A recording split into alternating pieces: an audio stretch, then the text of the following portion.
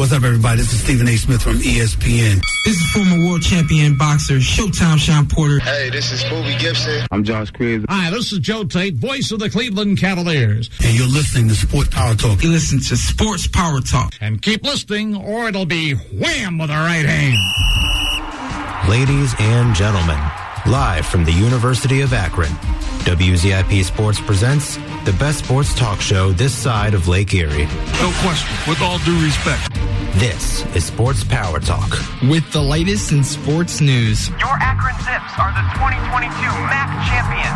The Zips have defeated the Kent State Electric Chickens. In-depth analysis. Astrology for women is equal to what Joe Rogan is for men. Have you ever tried DMT? And, of course, the hottest takes. He's just bad. Let me tear your labrum and you can go on the... You know what? It's only a game. Why you have to be mad? Just the same old Browns! You know, bro. Home run pitch. I think that was textbook top cheese. Cleveland! This is for you! From the best that Ohio sports has to offer to the best of the Akron Zips. Now it's time for SPT.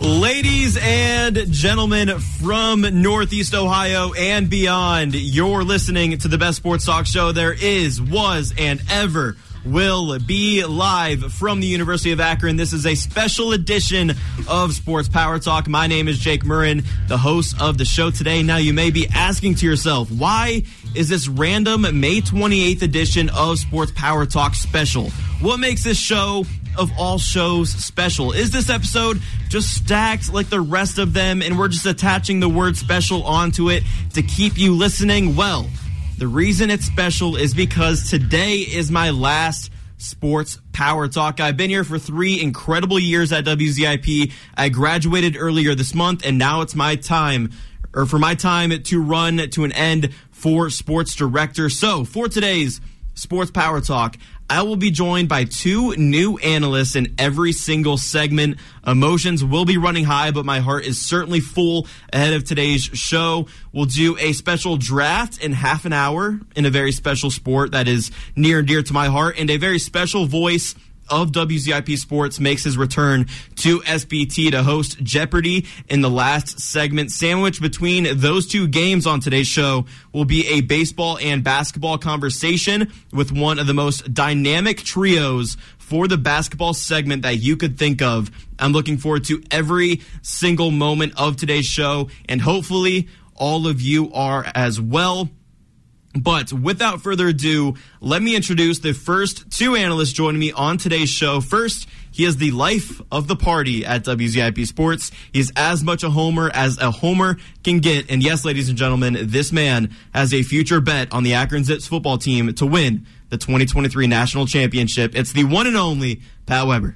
Good morning, Akron. And those claps from everybody else that will be on today's Sports Power Talk. Pat, how are you doing today, man? I'm doing good. How you doing, Jake? Not too bad, man. Not too bad. And second, she's the second biggest Zips fan I know. She's the world's biggest Quantimal, and we're always happy to have her on Sports Power Talk. Boom, boom, pow. It is Lana Sal. Hello. Am I matching the Alex Henry vibes yet, Lana? Am I getting there with the boom, boom, pow? Not yet. Not quite yet? Yeah. Alex, you want to do it? Crazy. Boom, boom, pow! There we go. Boom, boom, pow. It is Lana Sal. And who better to be joined by to talk about baseball? Yes, usually we save the best for last, but this time we're leading with it. Let's get into it with MLB Player of the Week, a segment that I debuted here on SPT all those years ago, but now SPT, MLB Player of the Week, where each of us picks one MLB player to feature for Player of the Week, regardless of position, and could be for accomplishments on or off the field. Of course, Lana, I'm going to head to you first on this one. Who is your MLB Player of the Week? So mine's a little bit shocking. Like, I'm not a Yankees fan, okay? I need to make that absolutely clear.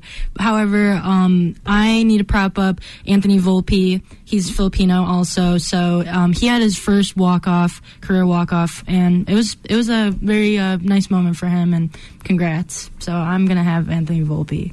All right, fair enough. Lana, Pat? Unfortunately, I have to go with somebody who kind of dumpstered the Guardians earlier in the week. I have to go with Francisco Lindor.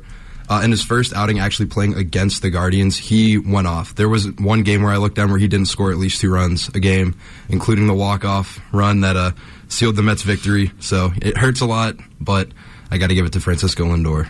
Francisco Lindor, Anthony Volpe, 2 solid picks. I have 2 picks for MLB Player of the Week. I have Craig Kimbrel of the Phillies. He recorded his 400th career save in his 730th appearance. He's the 8th pitcher all-time to reach 400 career saves. Also, he did it in Atlanta against the Braves, where he spent the first 5 years of his career. A very special moment for Kimbrel and his family there in Atlanta. My second pick, Juan Soto of the Padres. Not a big Juan Soto fan out of me, but this season he's batting .263. The last 7 games, the reason he's my player of the week, he's batting .381 in his past 7 games with an on-base percentage of .581, with those 10 walks as well, having a great week for the San Diego Padres.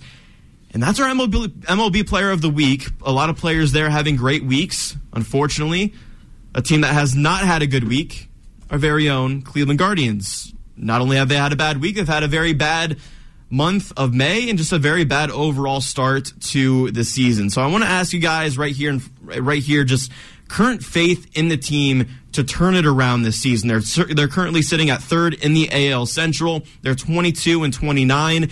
And some quick stats for you guys. They're 28th in league batting average and on-base percentage, and they're dead last in home runs, hits, runs scored, and RBIs. Is this rock bottom right now for the Cleveland Guardians? I wouldn't say rock bottom, but we're pretty close. I think this is almost rock bottom. There's still a little bit of life, but not a lot. I mean, we play, honestly, just looking at it from like an overall perspective, we do play in one of the weakest divisions in baseball. So how we're not number 1 is beyond me. Honestly, the Josh Bell signing is not going the way that I thought it would have gone whatsoever. He's one of the worst batters on the team. Jake, like you said, we're last in home runs. We're almost last in almost every single batting category. It's kind of weird because last year was like the first year where we actually saw the Guardians succeed, the Guardians/Indians succeed in actually hitting the baseball, and now we're kind of back to square one with that. And on top of that, it's just we don't have any pitching. Our starting pitching is atrocious. We're still down, 3 or 4 of our starting pitchers. So there's just not a lot to rely on right now. It's definitely weird taking a look at it because normally we always talk about, why are the Guardians better than the Reds? Honestly, the Reds are better than us right now. So not a great feeling, to say the least. We don't really run the state right now. Hopefully we can turn it around, but I don't really see a whole lot of life moving forward if we can't shape it up. So what, are you a Reds fan now? I'm not a Reds fan. No, see, listen, I know I said a few times that I felt like I should be a Reds fan again, because at least I can expect them to be bad. I didn't expect the Guardians to be this bad. It hurts a little bit, but fingers crossed. We do have a fairly easy series coming up against the Orioles. In my mind, I think we can handle that, but easy. We'll have to see. Yeah, listen, I know they're playing well, but for some reason we beat the teams we can't beat, or we shouldn't be beating, I think is what I meant to say there. Like, we've excelled against teams that we aren't supposed to be competing against, but the minute we play a team that we're supposed to blow out, we end up getting blown out. So it's just a very, very odd season so far. I don't know about the Orioles, man. They're second right now, I believe, in the AL East, and the entire AL East is better than the AL Central. I think that's a very tough series that we're heading into, and then next weekend series against the Minnesota Twins. It's not like the Minnesota Twins are playing lights-out baseball right now, but they do lead the worst division in all of baseball, which is, of course, the AL Central. I'll send it over to Lonnie here. Lonnie, you are the biggest Guardians optimist I know. Is this rock bottom for the team right now? Yeah, I don't think it's rock bottom. I'm optimistic that they're going to turn things around. And, yeah, I still think pitching is the main issue. I mean, you can't have... Really? Yeah, you can't have the score be 6-0. Like, yes, I know, like, runs was also, like, a problem, but it wouldn't be, that big of a problem if the score was, 0-0, and then they go into the 10th inning, and then I'm hopeful that then they could score then. Because, as we know from October and things like that of last season, the Guardians tend to have, those last walk-offs and things like that, and which made last season even more exciting, so...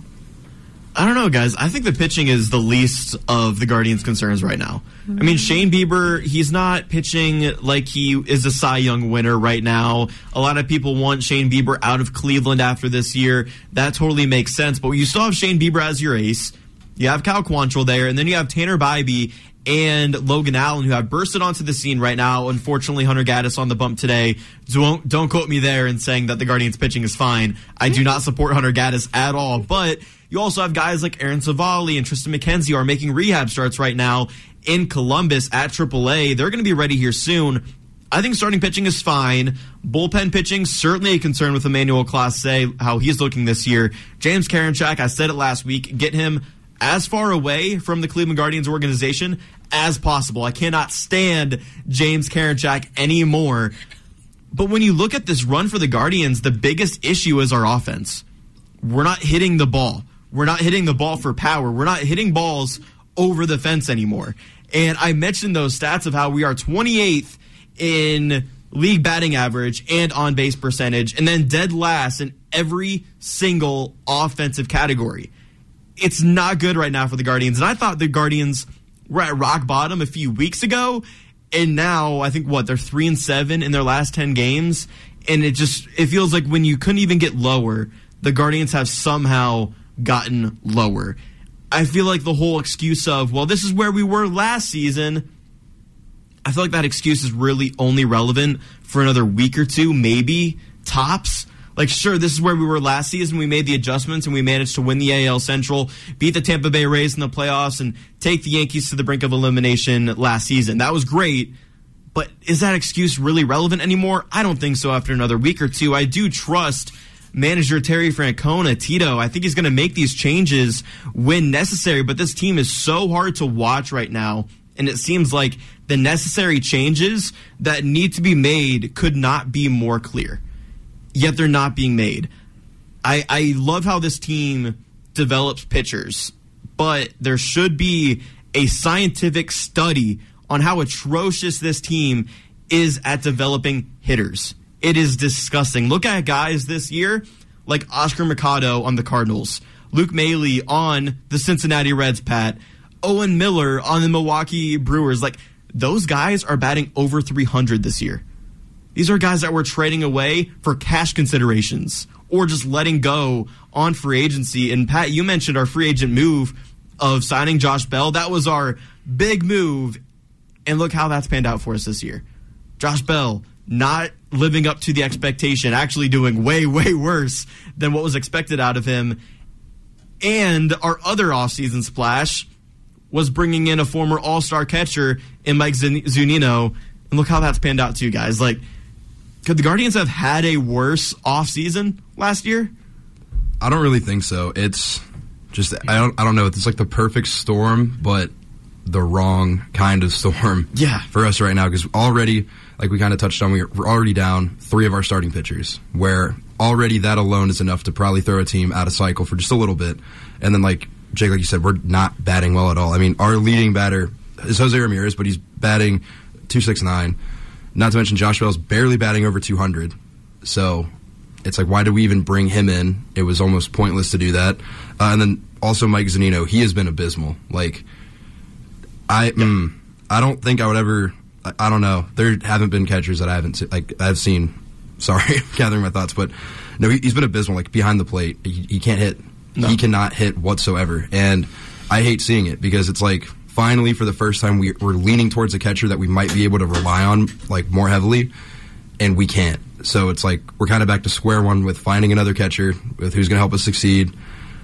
I don't know who that's going to be. Hopefully, Bo Naylor ends up playing a little bit better, but it's not good. We need to trade some people away. I think we're going to be sellers at the trade deadline. Yeah. As much as that hurts to say, I think we're going to be big-time sellers. We certainly could be, and I'm always down for 2 nailers. 2 nailers are better than 1. That's what I always say here. So I mentioned these glaring weaknesses that the Guardians have and how Tito should really jump on these things and make the changes that are necessary to compete down the stretch of this season. I know we're 51 games in of 162. I'm not freaking out quite yet, but the panic button is certainly there in sight, getting ready to be pressed for the Cleveland Guardians right now. in your guys' opinion, what is one change that the Guardians absolutely have to make right now? Something that you can't stand about this team that they need to change yesterday. What would that be? We've got to get rid of Miles Straw. Like, What? point period. That's your answer? No. Wow.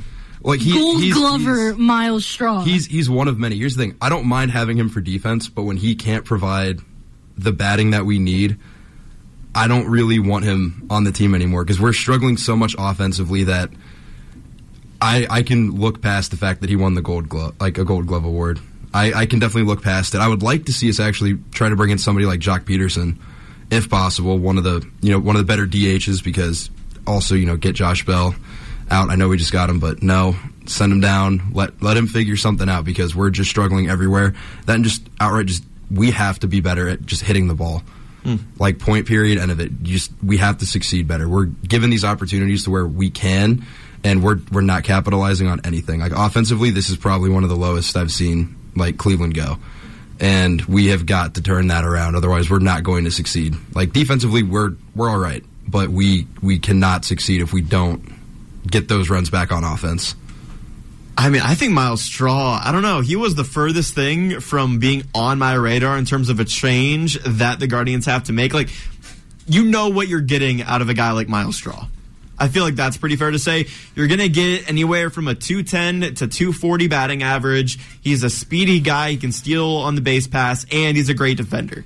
So I feel like that's what you're going to get, and the Guardians, I guess, are pretty comfortable with that stat line for Miles Straw and what you're going to get out of him based on the contract that they gave him last offseason. And, Lana, I feel like you're very against this Miles Straw slander as well. Yeah, I'm very against it. I mean, right now he's batting .228. I mean, that's pretty good. And I think it's quite obvious what the Guardians need to do, which is, like, actually start Bo Naylor. I mean, both of the catchers are doing atrocious. Cam Gallagher is batting like .058 or something. Yeah. The last time he's batting a .94, like 0.094. Yeah. Like under 1. He's batting under 100. So it's quite obvious, I think, what the move should be. And I don't know why Tito's taking so long to because there have been moments where then they promoted him, right? And then they either sit on the bench or then he goes right back down to Columbus. It makes no sense to me. And I mean, you have one of the top prospects. So I definitely think put him in and play him consistently. That's the answer. At least give him a shot, right? Yeah. I know a lot of people were excited last week, this time, when Bo Naylor got called up as the 27th man for the doubleheader last week. And again, like you said, Lana, just right back down to AAA, and he's producing for AAA. I think he could produce for the Cleveland Guardians as well. I want to get your guys' thoughts on my one change that I would make for the Cleveland Guardians right now. I'm not sure if you guys are aware of the Ahmed Rosario slander, but I am on that train. The move I want the Guardians to make: option Ahmed Rosario to AAA Columbus for right fielder Oscar Gonzalez. Yes. Get SpongeBob back on this team, because right now in right field we have this platoon out there with Gabriel Arias, Will Brennan, and those guys aren't the skill set that we need at that position. We need power in the outfield. And I think that's kind of where I understand your sentiment on Miles Straw a little bit, Pat, because we have Stephen Kwan in left field. He's not going anywhere, but Stephen Kwan is good for maybe 2 home runs a season. That's all you're going to get out of him in that aspect. Miles Straw hit 0 home runs all of last year. He's not going to get you home runs. And in right field, if you have guys like Will Brennan and Gabriel Arias who have a combined 5 home runs this season, they're not going to get the job done in the skill set that you need out there in at least one of your outfield positions. And you see these contending teams, these best teams in the MLB, 2 or all 3 of their outfielders are power hitters. I think the Guardians need at least one, and right now it looks like Oscar Gonzalez is the best option. And Oscar Gonzalez, since being called or being optioned to AAA, he's batting .278 with 3 home runs and 15 RBIs in the minors. I think he's your guy to fulfill that right field position. You just have to give him time. Of course, he struggles at swinging at balls outside the zone. That's always been his biggest hurdle. But we saw what he did last year, especially in the postseason. He was the hero in Cleveland. I really think it's time to give Oscar Gonzalez another chance. And then Amed Rosario. He's batting .243 this year with a home run and 13 RBIs. But what really sticks out to me with Amed Rosario is that he's third in the MLB in fielding errors with 7. I think it's time that you put a guy like Gabriel Arias at shortstop, his natural position, or give the guy like Tyler Freeman more playing time. Tyler Freeman, in 19 at-bats this season, is batting .316. So I really think the options are there. It's just a matter of giving these guys the opportunities to fulfill their potential, man, and really give this lineup something new, because right now it is not working. I mentioned the stats earlier. I don't have to mention them again. It is not working. What do you guys think? Amed Rosario optioned to AAA for Oscar Gonzalez. I'm a big fan of it. Surprisingly, I actually had a similar conversation last weekend with one of my fraternity brothers. We got into a debate over who would you rather have at shortstop. Would you rather keep Amed Rosario, or would you bring back Francisco Lindor? And at that time, I was like, they're both performing around the same level batting-wise. So I'm like, I think I'd be okay with Amed. And I'm back on, no. Just no. Point period, no. Send him back down, let him figure whatever he needs to figure out, because he's costing us a lot. Like you said, 7 errors already. That's unacceptable for somebody who's supposed to be as high of a caliber player that Amed Rosario is. So he's definitely the weak spot. Well, one of the weak spots on this team. Yeah. And like I said, we have so many guys that are waiting to play. I'd even say give Brian Rocchio some more reps. It's a great point. Let Amed figure whatever he needs to figure out, out now while it's early in the season. And then hopefully, maybe midway through the season, we can get him back up and he'll be playing better again. But right now, it's abysmal what we're seeing out of him. Even Andres Gimenez, too, right? At second base, the Gold Glove second baseman is starting to come out a little bit defensively, but Andres Gimenez is struggling at the plate, and Amed Rosario, I just think he's starting to become a defensive liability right now for the Guardians, and it is just painful seeing him day after day bat second in the lineup and be shortstop, when really I feel like the Guardians should pursue a different option there. One more topic I want to touch on for the Guardians before we head into break is Logan Allen and Tanner Bybee and their future with the Guardians, because they have had electric starts so far in their careers and with the Cleveland Guardians. But I am a little concerned because we've seen this play out before. We've seen this exact story play out where 2 young guys make their debut with the Cleveland Guardians in their rotation, and they have a great year, and then they fall off a cliff. Who I'm talking about is Zach Plesac and Aaron Civale. They made their debuts in 2019 when the rotation suffered injuries to Carlos Carrasco, Trevor Bauer, and Mike Clevenger. They were fantastic that year and helped the Guardians go 93-69 that season. But since 2019, we've seen where both Civale and Plesac have gone. Plesac, rightfully in the minors. I think he's started twice for Columbus and given up 10 earned runs combined in both those starts. Plesac is just an atrocious talent right now, if you can even call him that. And then Civale, he's been on the IL a lot. Sometimes he's good. Other times he just struggles to locate the ball. So guys, am I right to have this concern that Logan Allen and Tanner Bybee, they're great right now, but I'm concerned about their future. I'm concerned about their longevity. And are they going to be the next Aaron Civale and Zach Plesac? Hopefully not. Hopefully they are the young stars that we're starting to see out of them. But I do understand the concern because we have seen, like you said, this dead identical story happen before. So it's almost like, will history repeat itself? I don't think it will. I think that they're a little bit better than Plesac and Civale because, like you said, Plesac is just, I don't know. I don't just get rid of him at this point, I guess, if you can even get anything from him. I doubt it. The worst part is, too, is that he once had trade value, and now that trade value is gone. That's why, going into the season, I was like, I'd love to see us trade Zach Plesac. And I was met with a lot of, I don't know about that when I first brought that up. I don't want to be like, this is kind of proving my point, but already you could tell that he was already on a downhill spiral, a downward spiral in his talent, and it just got so much worse. As for the 2 young guys, I've seen incredible things out of Logan Allen. I'm a big fan of Logan Allen. I think he's got a bright future.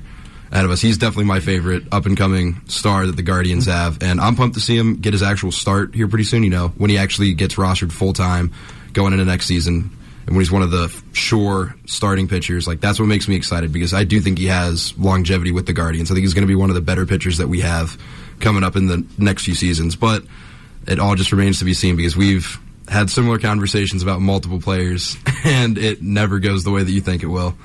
Yeah. So, I mean, we just have to hope that Allen and Bybee can become solid 4th and 5th starters in the rotation in the short run, and then in the long run, hoping they develop into potential 2nd or 3rd starters, similarly to how a guy like Tristan McKenzie has developed. Get them to that level rather than what we've seen out of Aaron Savali and Zach Plesac. Lana, what are your thoughts on the young guys right now in the rotation, Allen and Bybee?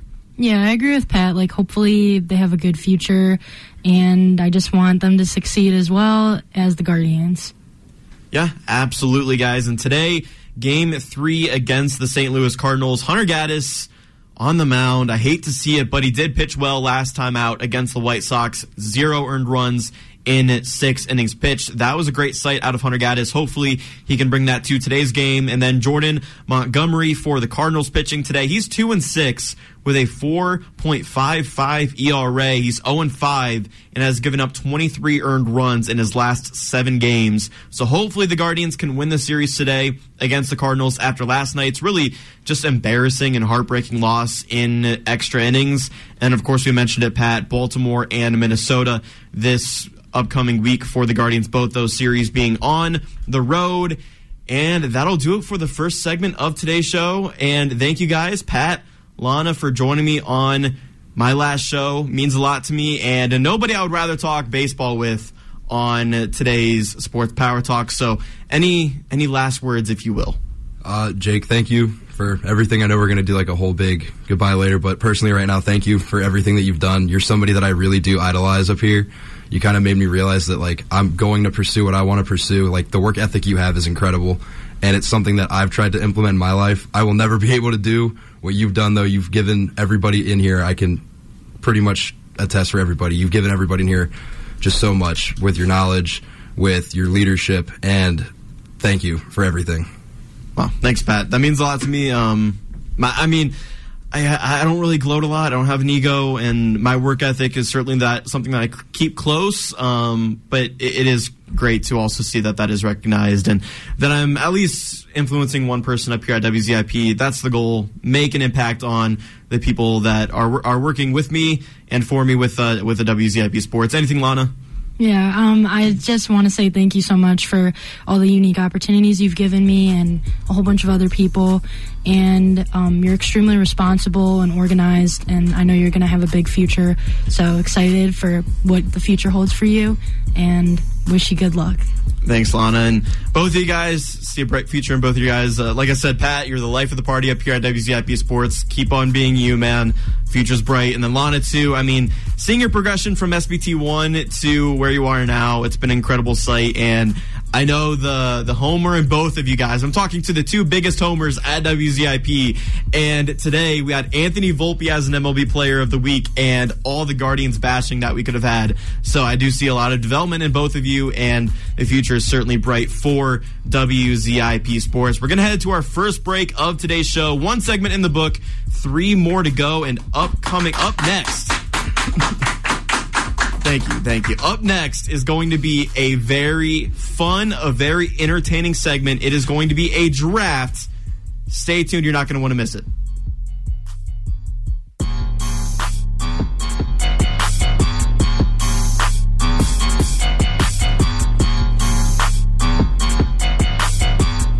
What's going on, everyone, and welcome back to a very special edition of Sports Power Talk, live from the University of Akron. Of course, the best sports talk show this side of Lake Erie. It's my final show. My name is Jake Murrin, the host of your show today.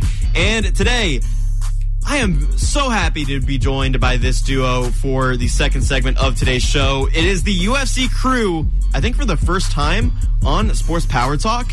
Correct me if I'm wrong, but first, Alex Henry. What's going on, everybody? One last ride, Jake. One last ride. Let's do it. We started this adventure up here with the UFC at WZIP. Now we're finishing it here Sunday, May 28th, as a part of my Last Sports Power Talk and the newbie to our UFC podcast, the rising star at WZIP. It is Mitch Bates. Yep, Champ is here. How's it going, everyone? Champ is here. What did you win, bro? I'm winning this draft today, Jake. All right. That's all that matters. Okay. All right, so let me explain this draft that we are about to partake in. So we do have to give credit where credit is due. Credit to Morning Combat with Luke Thomas and Brian Campbell for the idea. The podcast, Alex and I both listen to it quite frequently. We are not ashamed to steal this idea, but of course we are going to credit the source and put a little spin of our own on the idea as well. Put a little bit of a spin of my own on it. So what are we going to do? It's going to be a UFC draft. It's going to be a 19-round snake draft. We're going to draft a main event fight, a co-main event fight, a featured bout, and then my added twist is a location. So where is this card going to take place? So our goal is to draft the best UFC card possible, to sell the most pay-per-views possible, to do the biggest gate as possible, and then at the end, we'll reconvene as a group of 3 and decide who has the best card. So some of the rules here. One fighter is going to be drafted at a time. That's why it is 19 rounds. Active fighters only. So you can't draft no Jorge Masvidal or don't worry, Khabib Nurmagomedov. None of those guys can be drafted on today's UFC draft. These fighters can fight at their weight class or one weight class above or below where they currently fight. So that's definitely going to come into play when we actually match up these fighters that we draft. And so, like, an example of that would be Leon Edwards. He's the current welterweight champion of the UFC. In this draft, we could put him in a contest at lightweight, welterweight, or middleweight. Do we understand the rules, gentlemen? Are we ready? See. Now, yes, the draft order was decided based on how we did in our UFC Predictions podcast. Alex, you'll be drafting first overall.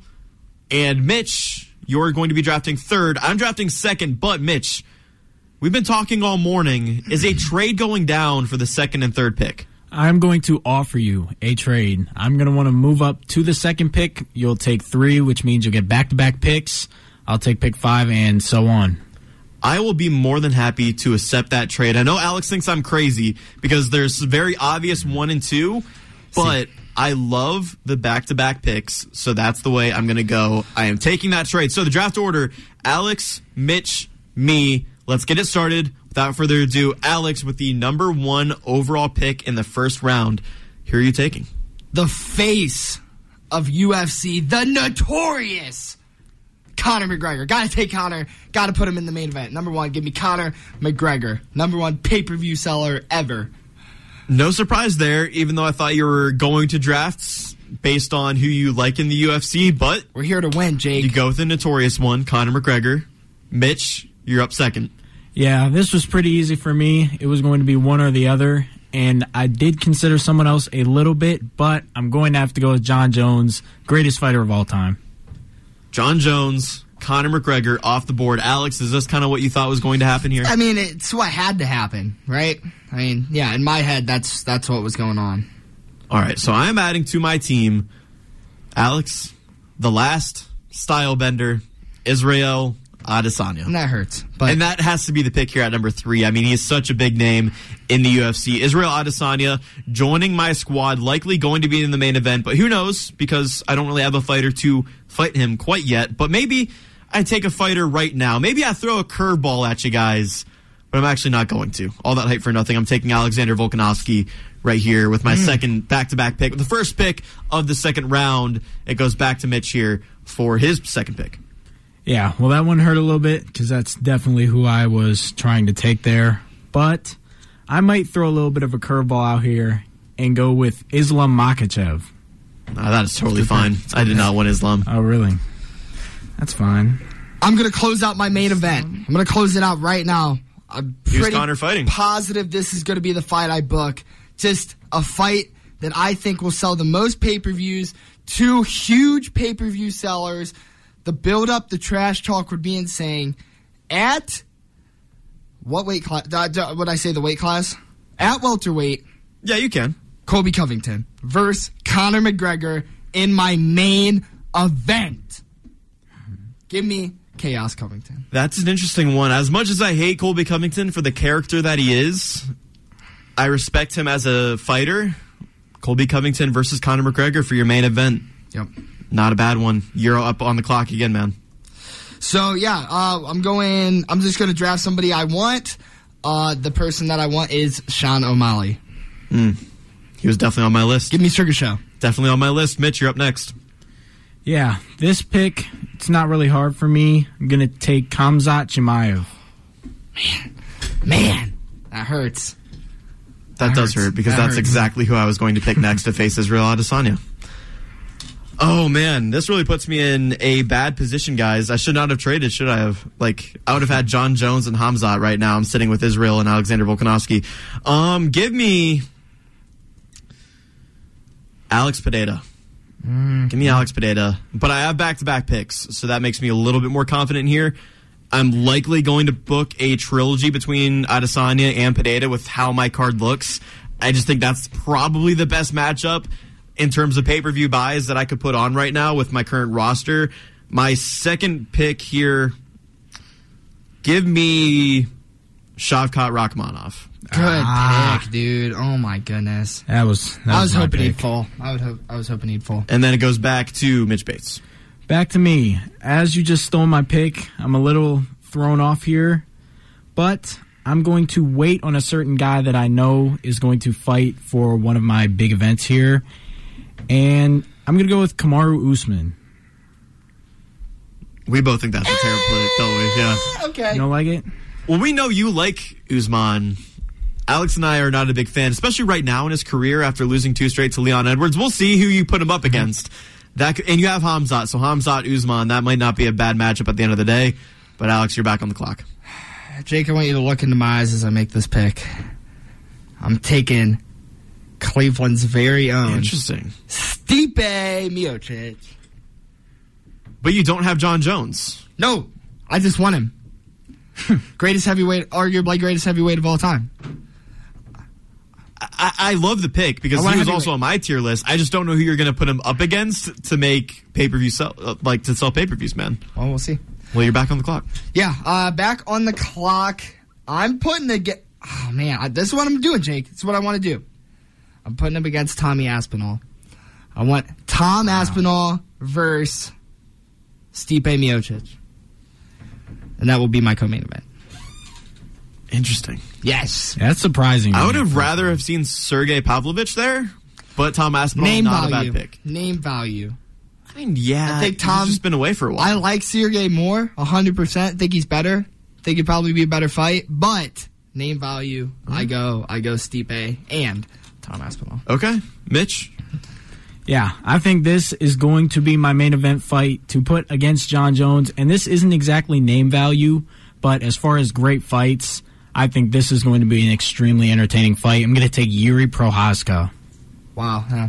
Yuri Prochazka off the board, going to Mitch, which means I'm back on the clock with 2 picks. Right now, I have Adesanya and Pereira as my main event. Volkanovski and Shavkat Rakhmonov do not have opponents, but I think I'm just going to go for a completely another fight here to put on my card because it's a fight that is going to have a lot of eyes on it. It's already booked in the UFC, and it's already booked for a main event in the UFC on a pay-per-view card. Give me Justin Gaethje. Give me Dustin Poirier. And they are going to be my featured bout for the BMF title on my card. That means Mitch is back on the clock. Yeah, and this fight, this is my final fight that I'm creating, and he's going to be moving a weight division to fight Islam Makhachev. I'm going to take Leon Edwards. Leon Edwards off the board. Alex. Last pick. Round us out. Last pick. Oh, last 2. I'll pick my location too, right? You have 2 picks, and then it goes back to Mitch, me, then you for location, I guess. Okay, so yeah, my last fight, I need somebody to fight Sean O'Malley. I really wanted to go Chito Vera here so we could see what would happen if the injury didn't happen. But Chito lost, and he didn't look good. And he lost to a certain man named Corey Sandhagen. And I think it would be a very awesome featured bout to have Sean O'Malley versus Corey Sandhagen, 2 absolute strikers that just are so exciting to watch. That's my featured bout. I love it, man. So Go ahead and pick your location then, because you do have the 2 back-to-back picks. I got that wrong. Pick your location, then Mitch will pick his, I'll pick mine. We'll round it out that way. So, yeah, this is going to be interesting, because I have Conor McGregor and Colby. A crowd that sold out the Heat Stadium, the highest viewing event ever in that stadium. I'm going Miami. We're going to Miami to watch Conor McGregor and Colby Covington fight. We're going to Miami, and Sean O'Malley will be there. Colby will be there. Everybody will be there. That crowd was insane. Just give me Miami. You just picked Miami for a card featuring Conor McGregor. You picked the location for the B-side fighter in your main event. Why would you not pick Ireland? Because it was crazy. Miami's crazy. And I have to... I don't know about that. Dana said it was one of the best crowds he's ever had. And he wants to go back many more times. And this will be the card he goes back. All right.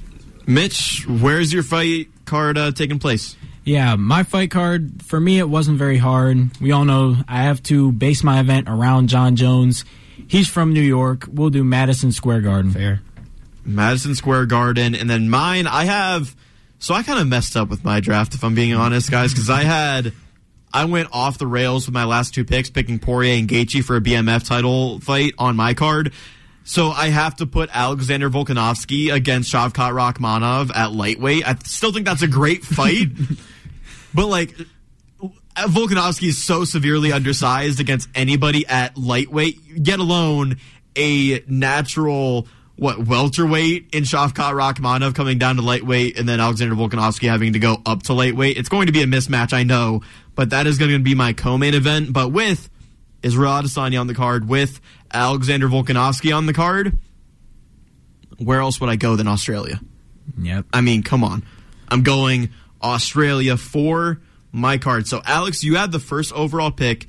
Read off your card, main event, co-main event, featured bout, and, of course, your location. Yeah, so main event is going to be Conor McGregor taking on Colby Covington. Co-main event, Stipe taking on Tom Aspinall. Featured bout, which I love this bout, Sean O'Malley versus Corey Sandhagen. It's all taking place in Miami, Florida. All right, Mitch, your card?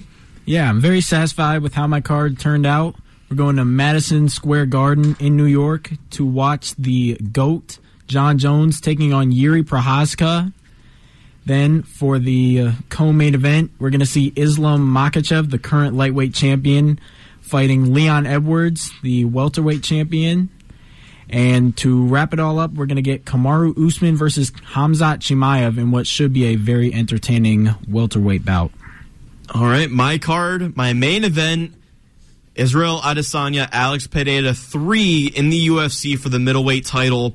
Co-main event, Alexander Volkanovski versus Shavkat Rakhmonov at lightweight. I know my co-main event is kind of weak, but still kind of interesting with 2 fighters there. And then my featured bout, Dustin Poirier, Justin Gaethje for the BMF title. I think that's a really, really strong featured bout there. And then it all goes down in Australia for Adesanya and Volkanovski. That is my card. That is my team. So, guys, who wins this draft? Who sells the most pay-per-views? I mean, I feel like we're all going to be pretty adamant about our own teams. Yeah, of course. And I think you have to think past name value and think about matchups. And yeah, you would say that with your card. Of course. As I should, though. Yeah. Alex, what do you think? Do you think you have the best card? Yeah, I do. That main event's real strong in my opinion. I had to go with active fighters, or else I may have went with like a Nate Diaz in that main event. But the Michael Chandler fight's going to happen already. I think it's going to be a great fight. But if I'm trying to sell a pay-per-view, it's always kind of the meme actually of like if Dana White wanted to make the mega pay-per-view, he would make it Colby versus Conor because those are his 2 headline guys. And then what I tried to do, too, is not necessarily that I wanted Stipe and Tom, but I wanted to have value in my weight classes. So I jumped all the way from bantamweight, heavyweight, and then welterweight. And I was trying to get a good mixture all across the board. Sean O'Malley, Corey Sandhagen's good little fight. And then, I think it all happens in Miami. But as I think I take it, but as for between you two, I have no clue who would take second. So my thing is, like, I don't know if I should have traded second for third pick. I think I might have made a mistake there, first and foremost. But when I drafted Israel Adesanya, I should not have drafted Alexander Volkanovski right there and then. I should have drafted the guy I wanted to fight Israel Adesanya. You got robbed. He literally picked Khamzat Chimaev, the pick before I was going to pick Khamzat Chimaev. Because I was going to put Adesanya versus Chimaev in the main event, and then I would have been without Volkanovski. One of you guys probably would have had him, but, I mean, Poirier-Gaethje, I think, is a solid fight there for my featured bout. So, I'm not totally sold that you have the best card yet. I'm still going to fight. I don't think so either. Look, I think you have the best main event as far as bringing in fans, entertainment value. I think you have the best main event. But, of course, I'm going to vouch for my own card because John Jones versus Yuri Prochazka, anyone that John Jones fights, it's going to do John Jones would kill Yuri Prochazka. Can I say this, though? I agree. I think Colby Covington would kill Conor McGregor.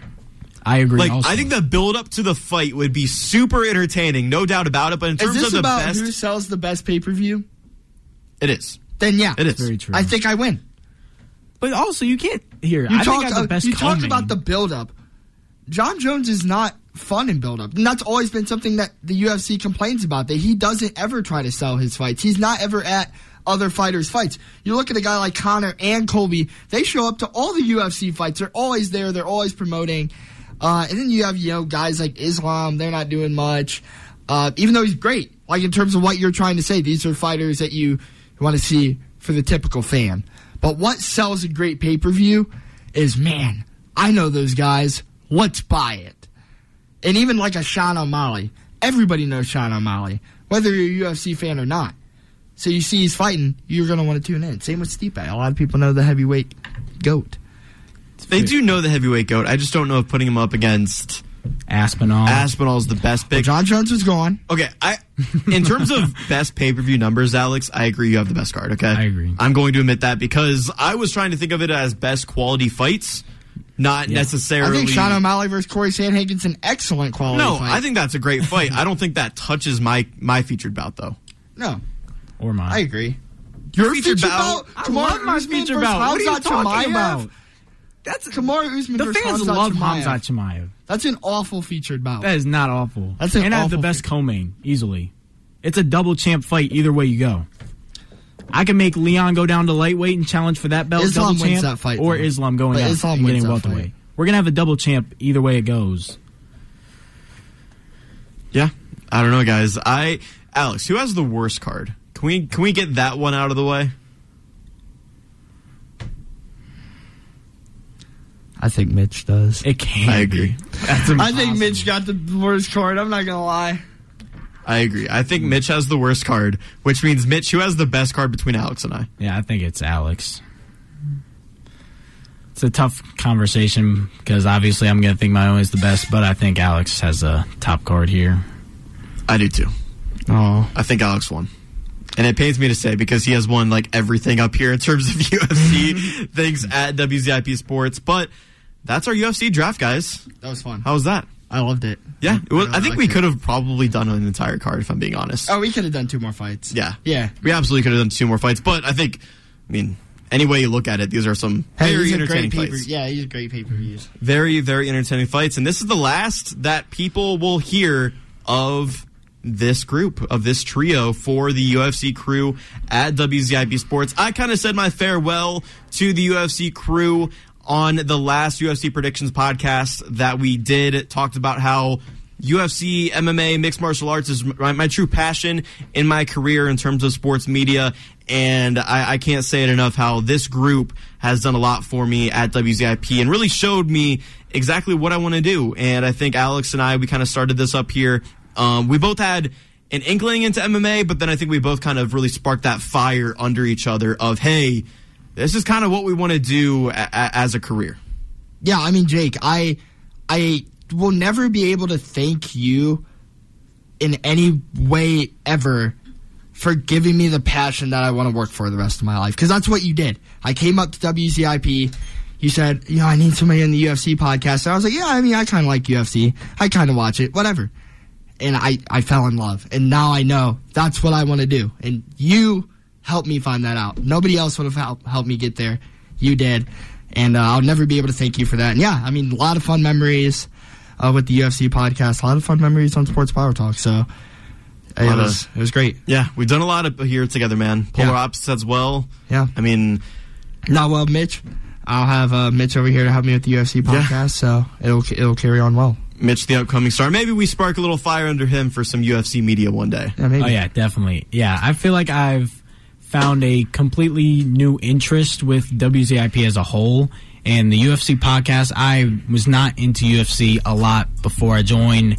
Just recently got into it, and both of you helped spark my love for it and get me more into it. And I'd like to thank both of you for that. Well, guys, it has been a fun ride, and I said it last week when I recorded my last SBT Overtime episode at WZIP Sports. That was an AEW Double or Nothing podcast, and I said my farewell to wrestling in WZIP Sports on that podcast and said it's going to be fun in the future to be a consumer of the content, to be a listener of it, and I feel the exact same way when it comes to the UFC content here at WZIP Sports. It makes me very happy and proud knowing that when I leave, things like wrestling and MMA that I'm so passionate about are still going to have such a strong presence at WZIP Sports. I know you guys are right for the job. You guys are going to kill it. And like I said, man, I am just very excited to listen to your absurd UFC takes in my car and listen to your horrible UFC pronunciations in the future, because you don't have me to correct you guys anymore. It's over. Nope, we're done. No more Jake Murray to correct you guys on your UFC pronunciations. Thank you guys for joining me on my last Sports Power Talk. Would not have rather done a segment with two other guys for a UFC draft than you two. And we continue on with my last Sports Power Talk. 1 hour down, one more to go. And ladies and gentlemen, coming up next, the most dynamic trio that you could think of on Sports Power Talk. Two people joining me for an NBA segment. And let me tell you, after last night's game, you're not going to want to miss it. It all happens next on Sports Power Talk. Hello, everyone, and welcome back to the best sports talk show there is, was, and ever will be, live from the University of Akron. This is Sports Power Talk. My name is Jake Murren, the host of your show today, and today my final Sports Power Talk. Of course, we're switching out analysts for every single segment, and I've been teasing it all day long that this is the most dynamic trio that could have been on Sports Power Talk. And I have been looking forward to this all week, but even more so after the Heat's loss last night in Game 6 of the Eastern Conference Finals, because this made this segment a million times better. So first, joining me first, Logan number one, the better of the two Logans at WZIP Sports. It is Logan Buchanan. Hello. Thanks for having me on, Jake. This is a third straight week. I know. Third straight week your voice has appeared on SBT.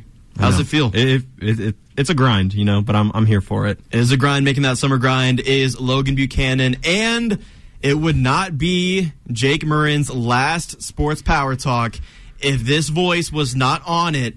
It pains me to be joined by him, but it is oh so sweet.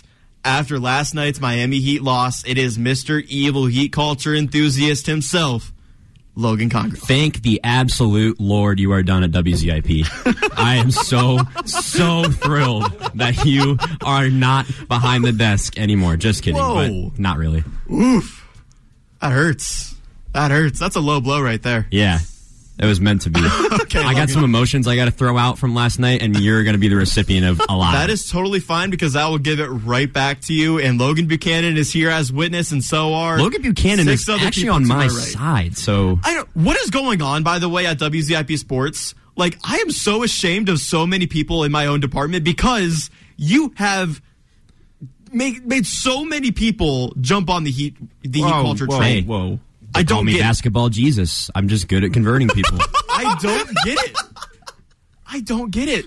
We have people like Casey Rush and Lana Sal last night in the group me rooting for the Heat. Yeah. Lana Sal and Matt Permuka have been on the train, and they are absolutely allowed. Even though Matt Permuka was totally on my side last night about how the game was actually a good game, not a bad game. It doesn't matter. Those two are the only ones in the beginning that had nothing negative to say. Not even saying they were rooting for it, but they were the only ones that had nothing negative to say about Heat culture. So they are completely allowed to say the phrase Heat culture. The rest of you, all y'all are in here right now, none of you. Wow. I don't want to hear it. None of you.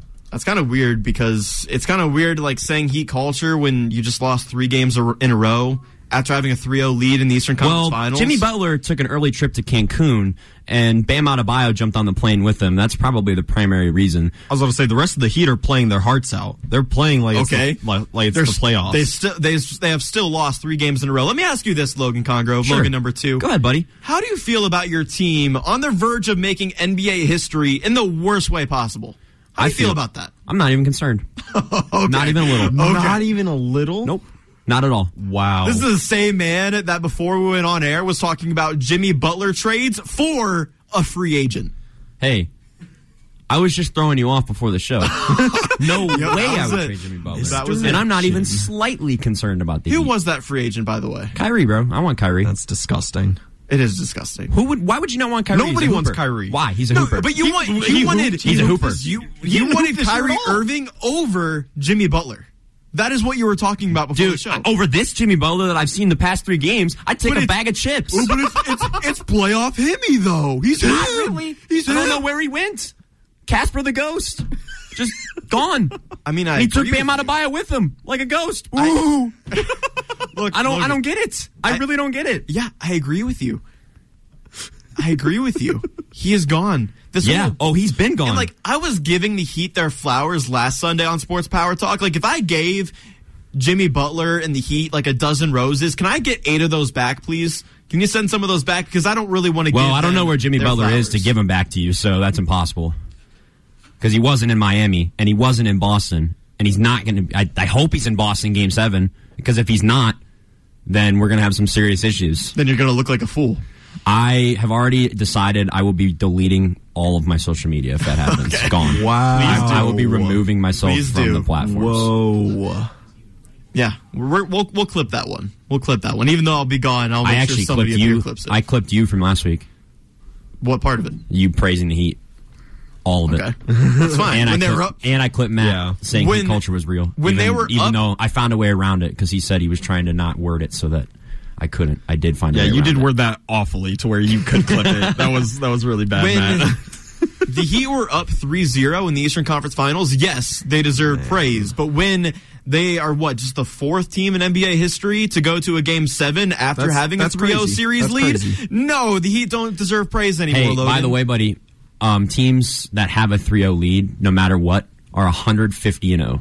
Hey, and guess what? This is the first time in NBA history that Game 7 of a series is going to be played at home for the home team that was down 3-0 originally. Hey, guess what? I do not care. You know what? Oh, good rebuttal. You know what? Yeah. You know what I'm really happy about? I can finally stop hearing about a 3-1 blowout lead. Now it's the 3-0 blowout lead. No, I'm sorry. That's just not good. With your Warriors, I don't have to deal with it right now. Anymore. You're just smiling over there with your Warriors. It's great. It's great. I don't have to hear about that anymore because there's a worse loss coming. No, there's not. There's just not at this point. The Heat season is all but over in my eyes. It's done. If they play book like it. how they have, right if now. they have. What do you mean book it right now? Book it. I just said it, did I not? Yeah. Did I not just say those words? If you actually believe that, let's have a little fun. Right here, right now. Are we making a If bet you actually live on believe air? that. Yeah, not monetarily, because that's against FCC regulations. Okay, then what are we talking about? Jake Murren, if the Heat win, you have to publicly go on your social media and admit that Heat culture is real. If the Heat lose, I will publicly go out and admit that I was wrong and that it doesn't exist. I would take that bet. Take it right now. Take that right now. 100%. This is amazing. You got it, sir. I'm not ashamed. You should be, because you just made the dumbest bet of all time.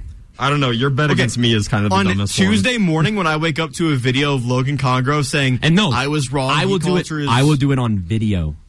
Well, yeah, that's what I'm saying. Okay, cool. Then we're on the same page. Yeah. Wow. That we are. Yeah, that's also true. I will wait to delete my social media and do this. Is insane. But this is great. Is the and can I add one extra term? If the Heat win, you have to wear the shirt that you bought me that says Heat culture and admit that. Ooh. I still go with that, Jake. I think it's fair. I will drive all the way to your house and I will give you that shirt. Okay, well, if you're going to add a stipulation on my side, I'll add a stipulation on your side, Logan, okay? Sure, in this video that you admit that heat culture is fake and you're wrong about everything and this whole heat culture enthusiast thing you're doing right now, you have to wear a Baker Mayfield jersey. What does that have anything to do? You think, first of all, you think I own any of that garbage? Do you think I own any garbage that says heat culture on it? I lit my Baker Mayfield jersey on fire. Guess what? I have one. Oh, yeah? Your Panthers one? I also have a Browns one. I think you go with it. I think both of you go with it. Because we're not losing. Sure. I don't care. So, the bet. The Miami Heat lose Game 7. You, in a public video on social media, have to say that heat culture is fake in a Baker Mayfield jersey. If the Heat win in Game 7, I have to be on video in a heat culture shirt saying that heat culture is real. You heard absolutely it here correct. First. Let's do it. This is amazing. Let's do it. No matter what happens, this is an instant clip. I love this. The handshake's happening right now, ladies and gentlemen.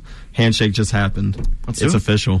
It is official. Logan, Logan Buchanan, the best Logan up here at WZIP Sports. I try. Before you were wrongfully interrupted, you were talking about how the Heat season is just completely over right now. No. You misheard me. I said if they play like how they have the last 2 games, then yes, the Heat season has been over.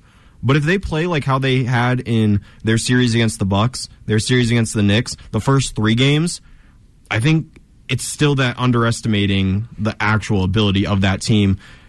The ability of Jimmy Butler and Bam, that's still, we need to see that in this last game. But the ability of the Heat's bench and the rest of the starters, I mean, you look at guys like Martin, Duncan, Vincent Strauss, all of them were carrying the Heat to a close matchup. If it wasn't for those guys banking shots, and I know Duncan missed 2 good looks. Every NBA player does. Every player has missed good looks. Those guys kept it close. The Celtics had so many turnovers. I think 7 over the Heat's turnovers. They had so many fouls to the point where the Celtics should have had a way bigger lead, but because of the Heat's actual bench and their ability to keep it as a close game, I don't want to count them out just yet. Yeah, they play team basketball. That's exactly what we were talking about last Sunday. I've said it as well. Every single one I've been on, I've said that. Yeah, and Jimmy Butler and Bam Adebayo in Game 6, 9 for 37 from the field, by the way, 24% shooting. That's why you cannot focus on quote-unquote superstars in playoff game. You need to have the team. The reason the Heat had it that close is because they had a good team, not just the superstars. I agree with your point, but I also be realistic here. No, you can't focus on your superstars, but your superstars also can't shoot. No, they can't. 10 for 40. Yeah, they can't. They need to actually. you have to have a superstar to not focus on a superstar. And especially in a Game 7 with the season on the line, you have to rely on those superstars to get it done. And you kind of saw it in Game 6, too. In Game 6, down the stretch, what happened? Jimmy Butler came alive. He was making shots at the free throw line, and then that foul, of course, those three free throws. He pulled a reverse Jason Tatum. He showed up at the last quarter. He had a quiet, Logan said it earlier, a lot of free throws, but he still quietly had 20 points. He shot like crap. Yeah, but who cares? I'll take 10 efficient points over 20 inefficient points any time of the day. What are we? That's the biggest thing with Kobe in the end of his career, right? Was he was filling up the bucket, but doing so in the worst way possible. Yeah. I'd rather have a guy fill up the bucket in the best way possible, of course. But if you're going to score 10 and shoot 80%, give me that all day. Now, Bam Adebayo, on the other hand, was disgusting. Can I ask you about your reaction when Bam Adebayo fell on Jimmy Butler going up for a rebound? I was so scared. I jumped out of my seat, yelled some explicitives that I can't say on air, and I said, "Trade him now. If he injured Jimmy, trade him now." Do you want to trade both of them? I wouldn't care what we do with Bam. I can't lie. The only thing he did last night was get boards, and it was half the time. Bam to me, he barely got boards. Bam to me is expendable. I think you can find somebody that is equally as good or better than Bam and get assets back for him. Bam is still young, but Bam also has done nothing in the playoffs when it matters. That's the biggest thing is when it matters. I don't care what you do in the regular season. You could be Defensive Player of the Year. If you don't do anything when it matters, I don't want you at all. I just don't understand, you're a Heat fan, respect for that, but you're a Heat culture enthusiast, yet you want to get rid of your best player. Bam Adebayo is in no way our best player. I'm talking about Jimmy Butler. They're not playing like they're the best player right now. Well, I get that, but... So, all right, you know what? Let me put this into Jake Murren terms, because you don't understand Heat culture or anything like that. Let me just dumb this down for you here. You're a Cleveland Browns fan, right? You're telling me. Can you pick a different team? Or you know what? Or you're a Bucs fan because Baker's on it, right? That's they're trash. I need a team that's good and a quarterback that's good. Yeah, it's tough. Not many teams I like are very good right now. Okay, you know what? We'll even do Cavs? this. Say the Guardian. I'll use the 2016 Guardian or Indians as an example. If you had Francisco Lindor and Jose Ramirez as your 2, 1, and 2, just like Bam and Jimmy are for the Heat, you're telling me that I know we actually did trade Lindor, but Lindor has a great regular season, then does nothing in the postseason. You're telling me you wouldn't at all explore options just because you love them and you love your team? You're telling me you wouldn't be negative about the Indians at the time because your star players aren't doing anything? Not really, but I think you're losing the point because it's not like Jimmy Butler has done nothing this postseason. You're acting as if he's just been... I'm talking about Bam more specifically. Okay, Bam Adebayo, fine. Get him off the Heat. I don't care about that. I'm talking about Jimmy Butler. Jimmy Butler was the guy against the Milwaukee Bucks in that series. But he's Jimmy not the Butler guy had maybe anymore. 1 or 2 off games against the Knicks, but he was the guy. There's 2 Jimmy in Butlers. that. There's 2 Jimmy Butlers, apparently. There's one, there's playoff Jimmy. Who's one of the best playoff Jimmy. playoff performers and then there's the of all guy time. that took his NBA headshot with dreads at the beginning of the season. And that's who a I'm good point. seeing right now. That's a good point. So Not the same guy. I think your biggest concern is trying to find the consistency of Jimmy Butler and making sure that he's playoff Jimmy rather than saying, oh, he's just the guy with the dreads, let's get rid of him. Let me ask you this. What do you do if you're the Heat to fix Jimmy? What is it that you say or do for Jimmy Butler that makes playoff Jimmy come back? How do you tell him as a coach, as an organization, as a teammate, what do you say to Jimmy Butler that just makes him come back? Because, like I said, Casper the Ghost right now. I don't know the explanation. It just changed. I mean, I could throw that question right back at you. I'm not one of his coaches, teammates. I'm not anything like that. I don't know. I feel like they have done. But what you do as the Heat organization is you build around a guy like Jimmy. You don't shop He him. has a team around You tell him to wake up, or he's going to be on the wrong side of history forever. If you're telling me that Jimmy doesn't have a team around him, nobody will remember anything that he did this whole playoffs if they blow this lead. Nobody will care. They will be remembered, and he will be remembered as the star of the team that blew that. Yeah. You saying build a team around him, he already has a team around him. There's nothing more in my eyes that they can do that doesn't revolve around Jimmy making the change. You add another superstar. They're a 1 superstar team right now. Correct. So trade Bam and get another one. Yeah, that's fine. That's sign fine, Kyrie Irving. Yes, that is fine, Logan. You sign Kyrie. That's a fine move if you're the Miami Heat. Correct. What's not a fine move is shopping your best player. When did I say that? Logan. When did I say that? I'm talking about Bam. Okay, now you're talking about Bam. I've been talking about Bam for the past 15 minutes. Okay. God, really good Jake. line. Can I ask? On the dot. Let's just move on. I'm gonna from be. that, I'm gonna please. chill and be nice to you. Let's move on from that, please. Okay. Wow. Can I get your reaction if I say one name? Can I just get a quick reaction from Logan Congrove? Kind of know where I'm going with this? No, but go. What comes to mind when I say Duncan Robinson? Buckets. Honestly, indifferent. Because, yes, he missed those 2 shots, crucial shots. But like Logan said, they miss shots. And I'm sure he knew it when he went into the locker room. I like his style of play. The inconsistency is a lot, though, for me. Especially because we're paying Duncan Robinson $80 million. And I don't know. For $80 million, his level of play just isn't there for me.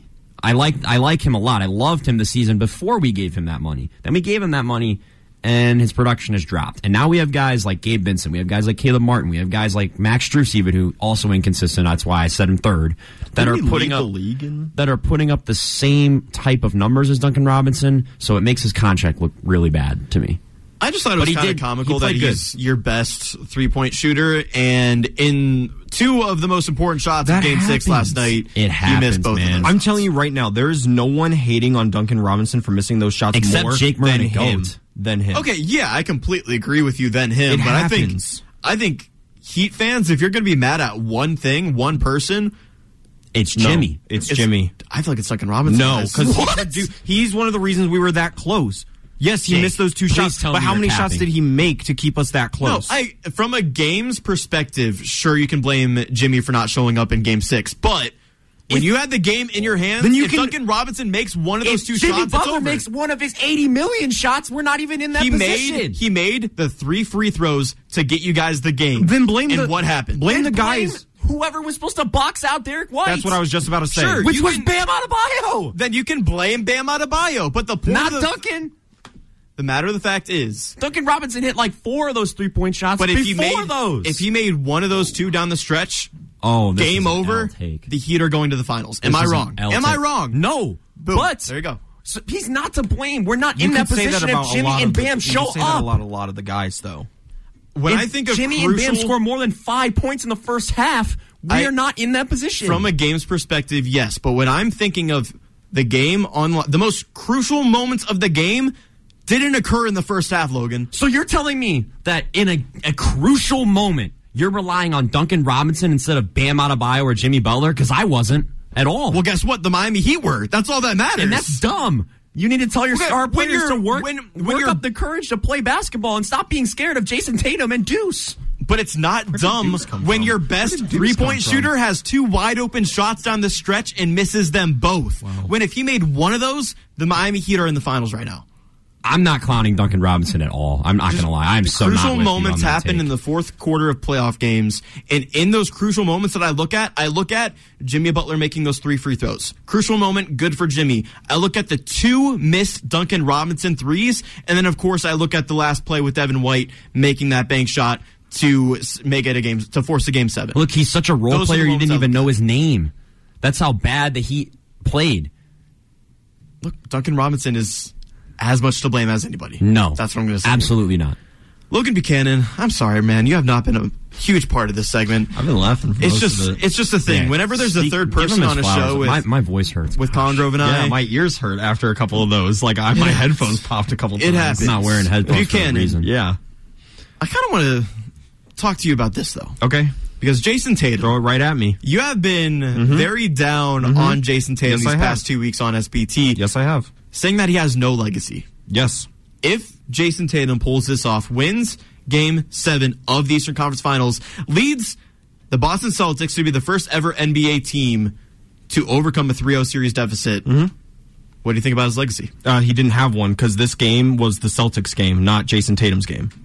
Once again, Jason Tatum did not show up in the second half. I don't even think he scored his first bucket until the fourth quarter, and I think he only had 1, maybe 2. If that's your superstar, good for you, I guess. A good 51-point game. Respect on that. But if they can't beat this Heat, especially, and if they can't win the chip, all of that means nothing. It means nothing. I don't care. His legacy is going to be, oh yeah, you did really good up until the finals. And even if he wins the ring, then I will say good on Jason Tatum. Yeah, I was wrong about you. But until he does that, like I said the first time we brought up Jason Tatum, he doesn't have a legacy of a star like he's being compared to. I don't know. 31 points in Game 6 in a must-win game with 12 rebounds. 15 for 15 from the free throw line too, by the way. I think that's a good game in Game 6, even with it's a good game. The lack of production in the second. It's a good game, but if you're Jason Tatum is the superstar of the Celtics, correct? Well, yeah, him and Jaylen Brown. Where was he the second half? If your superstar doesn't produce the second half in like actual buckets made, is that really a superstar, or is that the guy that the people talk most about on your team? He's a superstar. I don't think so. Jason Tatum is a superstar. I don't think so. And if he pulls off this 3-0 series deficit comeback, he has a legacy. That is for sure. And then if he loses the chip, which most of us think he will because the Nuggets are that good, what does that mean? Oh, you had a good playoff run, and then you got beat. I think you could say that for any team. I think the Nuggets are just waiting at home right now, ready to beat whatever team they play in the finals in 5 games. Can I make a statement on that? Like an actual serious statement? I think for either of these teams, Boston or the Heat, both of them blew the opportunity to have like 8 days rest. Like you just said, the Nuggets, who are... Yeah, that's a good point. I hate saying this. Who are the better team of all 3 of these teams, have been on their couch for 8 days. Whoever wins this series will have 1 day of rest. 1. So, unfortunately, the Nuggets are probably going to win the championship. Well, that's what I said to Logan before the show. Like, I think whatever team wins the Eastern Conference Finals loses to the Nuggets in 5. I don't even see them going past 5. I'm not going to doubt my team, but I think the Denver Nuggets are way too good at home. They maybe lose one game on the road. They win. But are you basing this off of their performance against a washed-up LeBron James and the Lakers? I don't think that's necessarily fair. How? They still beat LeBron James in the playoffs. They beat a absolutely washed LeBron James. And absolutely LeBron James is on the back end of his career. Okay, well, let's talk about LeBron James because we're crushing here for time. Around the Roo, where we debate around the table and bring it to you via our Twitter page. Around the Roo, guys, for this week is how many more years do you think LeBron James plays? The 4 options on the Twitter poll. 0, is he going to retire with all the rumors going around? 1, 2, or 3+ years left for LeBron James in his NBA career. Logan Buchanan, I'll go to you first. Man, I don't know. I could see him playing for, maybe he retires. I could see him playing for another 5 years. Would I like to see that? No. I think that might actually hurt him down the line. Would I love to see him work with Bronny? Yeah, but there's been talks that he doesn't want to do that anymore. I'm going to say I could see 2 years. I think that's a safe line, is 2 more years. Get him to, that would be, 2025-ish, where I think if he stays with the Lakers, I think they have the All-Star game, so that'd be a nice retirement tour, is having the All-Star game in your hometown. Not hometown, but the town you play for at that moment. So I'm going to say 2. Yeah, I think 2 is the perfect line here. I don't think he retires. I don't think LeBron James, the GOAT, retires after being swept in a playoff series. No. I think he can't hang it up that way. I could see it being 1 more year, and he's kind of dismissed the idea of him playing with his son, Bronny, saying that that's his dream, but not necessarily Bronny's dream, right? So that might be out of the window here, but I think that 2-year mark is kind of like the perfect window right now for LeBron James and his playing career. Logan, what do you think? I'm actually going to steal this tweet from Rob Perez on Twitter. He's an NBA Twitter enthusiast. I think he retires. I totally agree with this. Whole take is his. I'm just agreeing with it. I think he retires now for 1 year, just like Michael Jordan did. Retire for a year, which for a guy like LeBron, who is still, he's serviceable at best. You just said he was washed. Serviceable. Oh, man. Retires for 1 year. Gets to watch his son play his only college season because we all know he's going to leave after 1 year. Recharge his body, which for someone like him it could be huge. Comes back in 2024. Contract is up with the Lakers. Signs wherever Bronny goes. Or he either retires for the whole regular season with the Lakers. If the Lakers are in contention for the playoffs or a championship, which they will not be without LeBron because they're a team of scrubs, that if they're somehow in contention, unretire for the playoffs, get another ring, and then go leave. But there's no point in him playing another 82-game regular season. I don't hate the take. I just think you saying that LeBron James is washed on these airwaves is one of the worst things you've ever said. Yeah. Not a fan of that one. I mean, ball don't lie, man. Yeah, ball don't lie. He's one of the greatest to ever do it. What are you talking about? Yeah, he's the greatest to ever do it, but at some point you become washed. Michael Jordan was washed with the Wizards, and he's the second greatest to ever do it. LeBron is the greatest to ever do it. I'll say that openly. And you think he's washed right now at 38 years old? Correct. Did you just hear what age you just said about LeBron James? I did 38. Yeah. 38. Yeah, 38, and guess what? He can still win NBA Finals. Oh, really? Yeah, really. What just happened? Okay, yeah, because he has a stick. Yeah, because he has a stick on his... All right. Can he not win another NBA Finals? And got swept? No. Then your mic's off. Can he not win another NBA Finals, Logan? No, not with the Lakers. Well, sure he can with the Lakers. And not as the number one option. They need to build a different team. LeBron James is no longer a number one option in the NBA.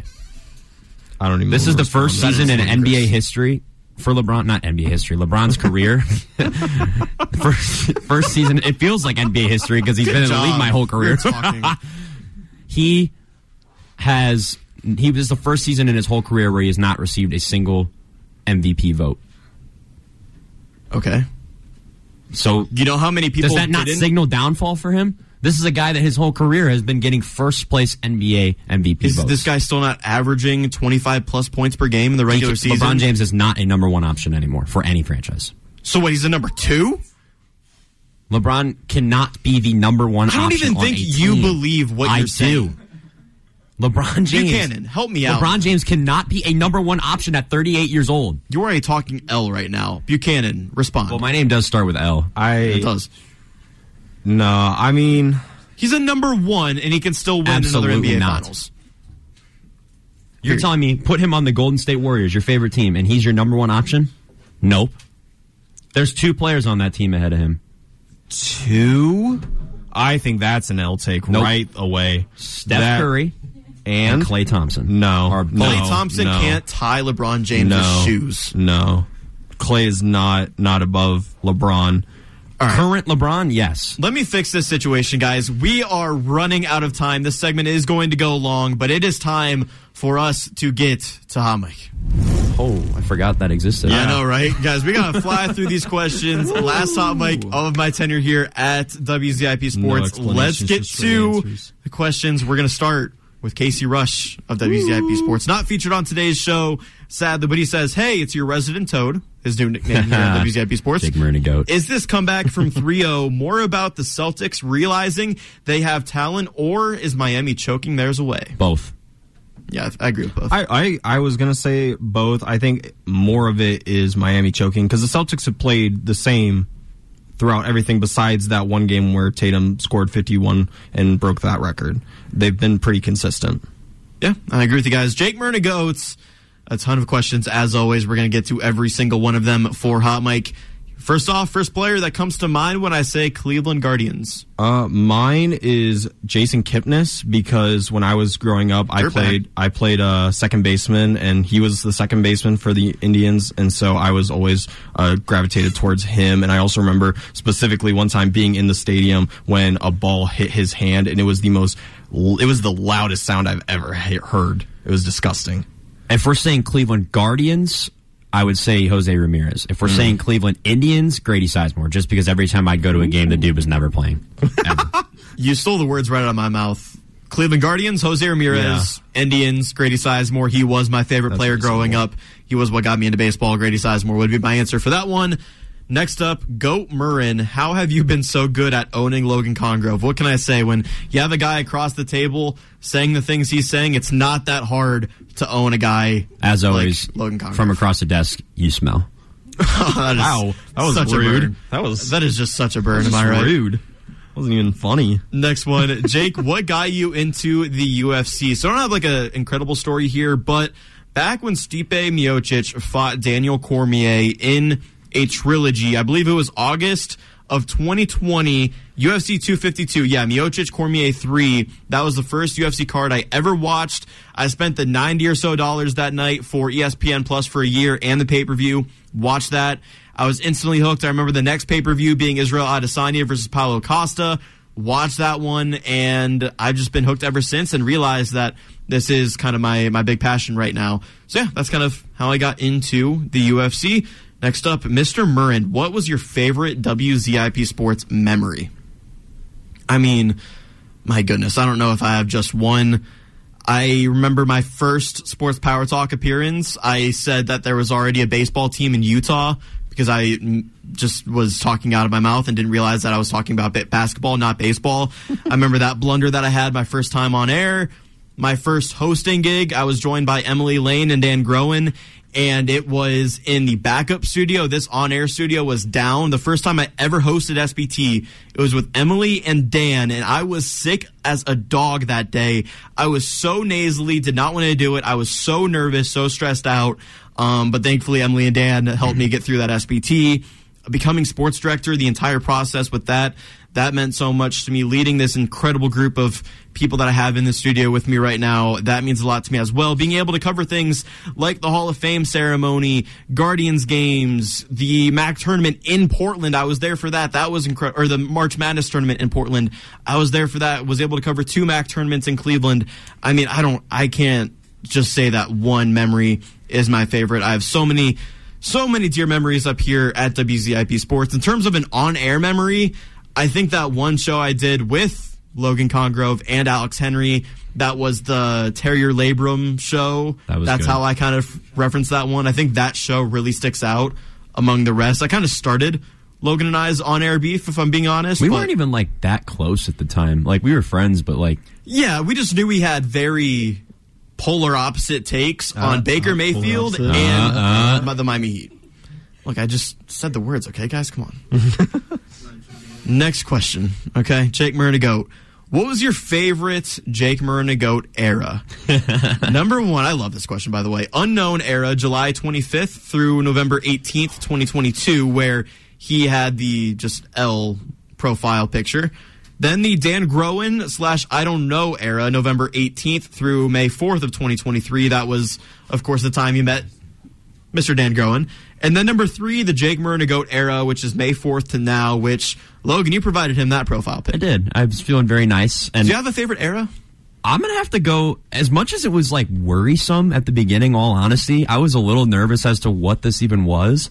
I'm going to have to go with the unknown era, because Jake Murray-Goat, I actually had the pleasure of meeting Jake Murray-Goat finally, for you active listeners. I met him at our Akron City FC game. He came out and supported the team, and he's actually, as much as it pains me to say this, a very nice young man, a very nice individual, and I appreciated the support. And he gave me my flowers on Twitter after the game, too. So Jake Murray-Goat, I really did appreciate that. But for you, if you don't know, and for those of you who don't know, when this first started, this kid caused so much pandemonium in our group chat. Yes. I remember the exact moment this random account appeared, and we all thought it was Pat.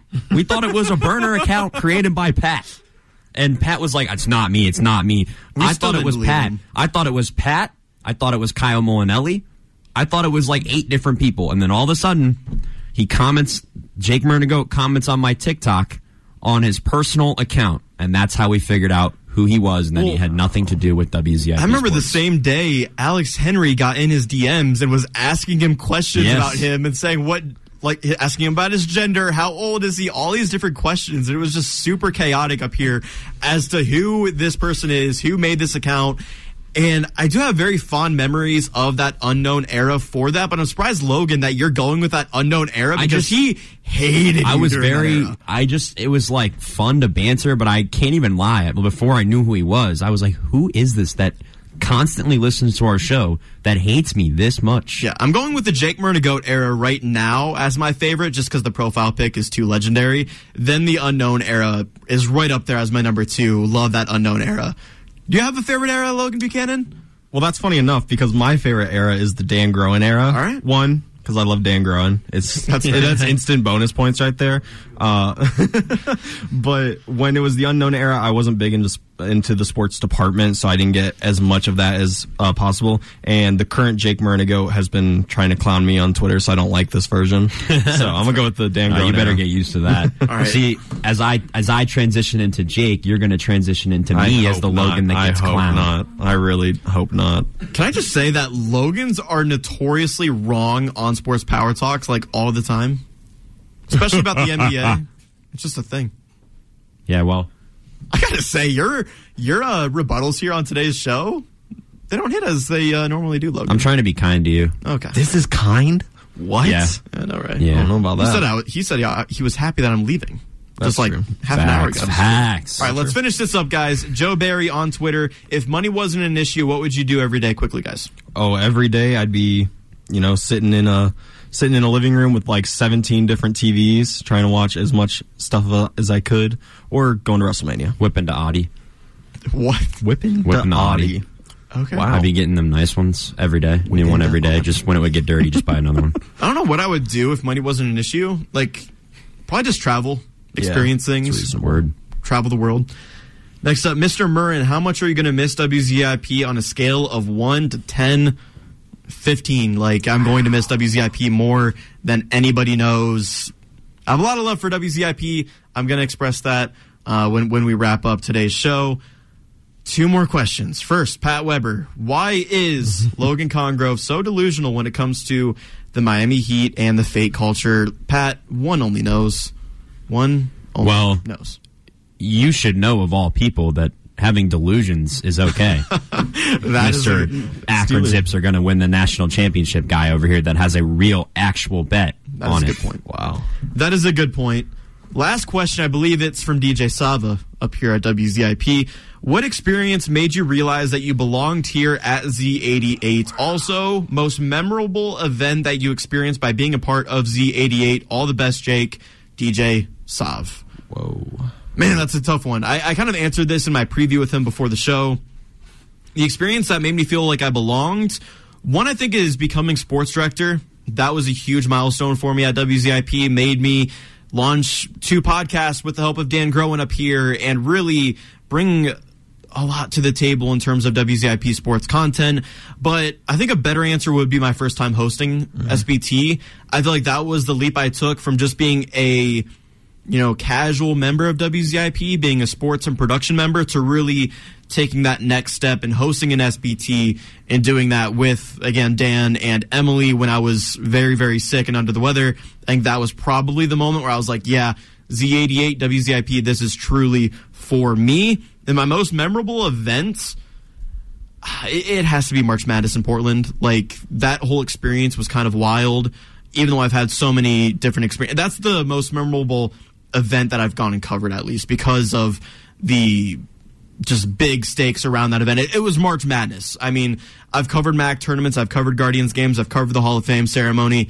All of those, love those experiences. But covering the March Madness tournament with the Akron Zips in it against UCLA, I don't think those other experiences quite match that one, if that makes sense. For sure. That's what I'm trying to say. All right. That'll do it for Hot Mic. Thank you, Logan 1. Thank you, Logan 2. Yes, sir. For joining me on this very special segment. It was the dynamic trio. We went 40 minutes with this trio. It was something. It was something else, guys. It was something else. I appreciate you both for joining me. One last segment to go in the era of Jake Murren at WZIP Sports. It'll be a fun one. We have a very, very special guest, a very, very special voice to me and to all of you at WZIP Sports joining the show. It's going to mean a lot to everybody. We're going to play Jeopardy, and then it'll be Jake's farewell to everybody at WZIP Sports. We'll have other people join as well if they want to. But yeah, one more to go. We'll head to break. It all happens next. Sports Power Talk.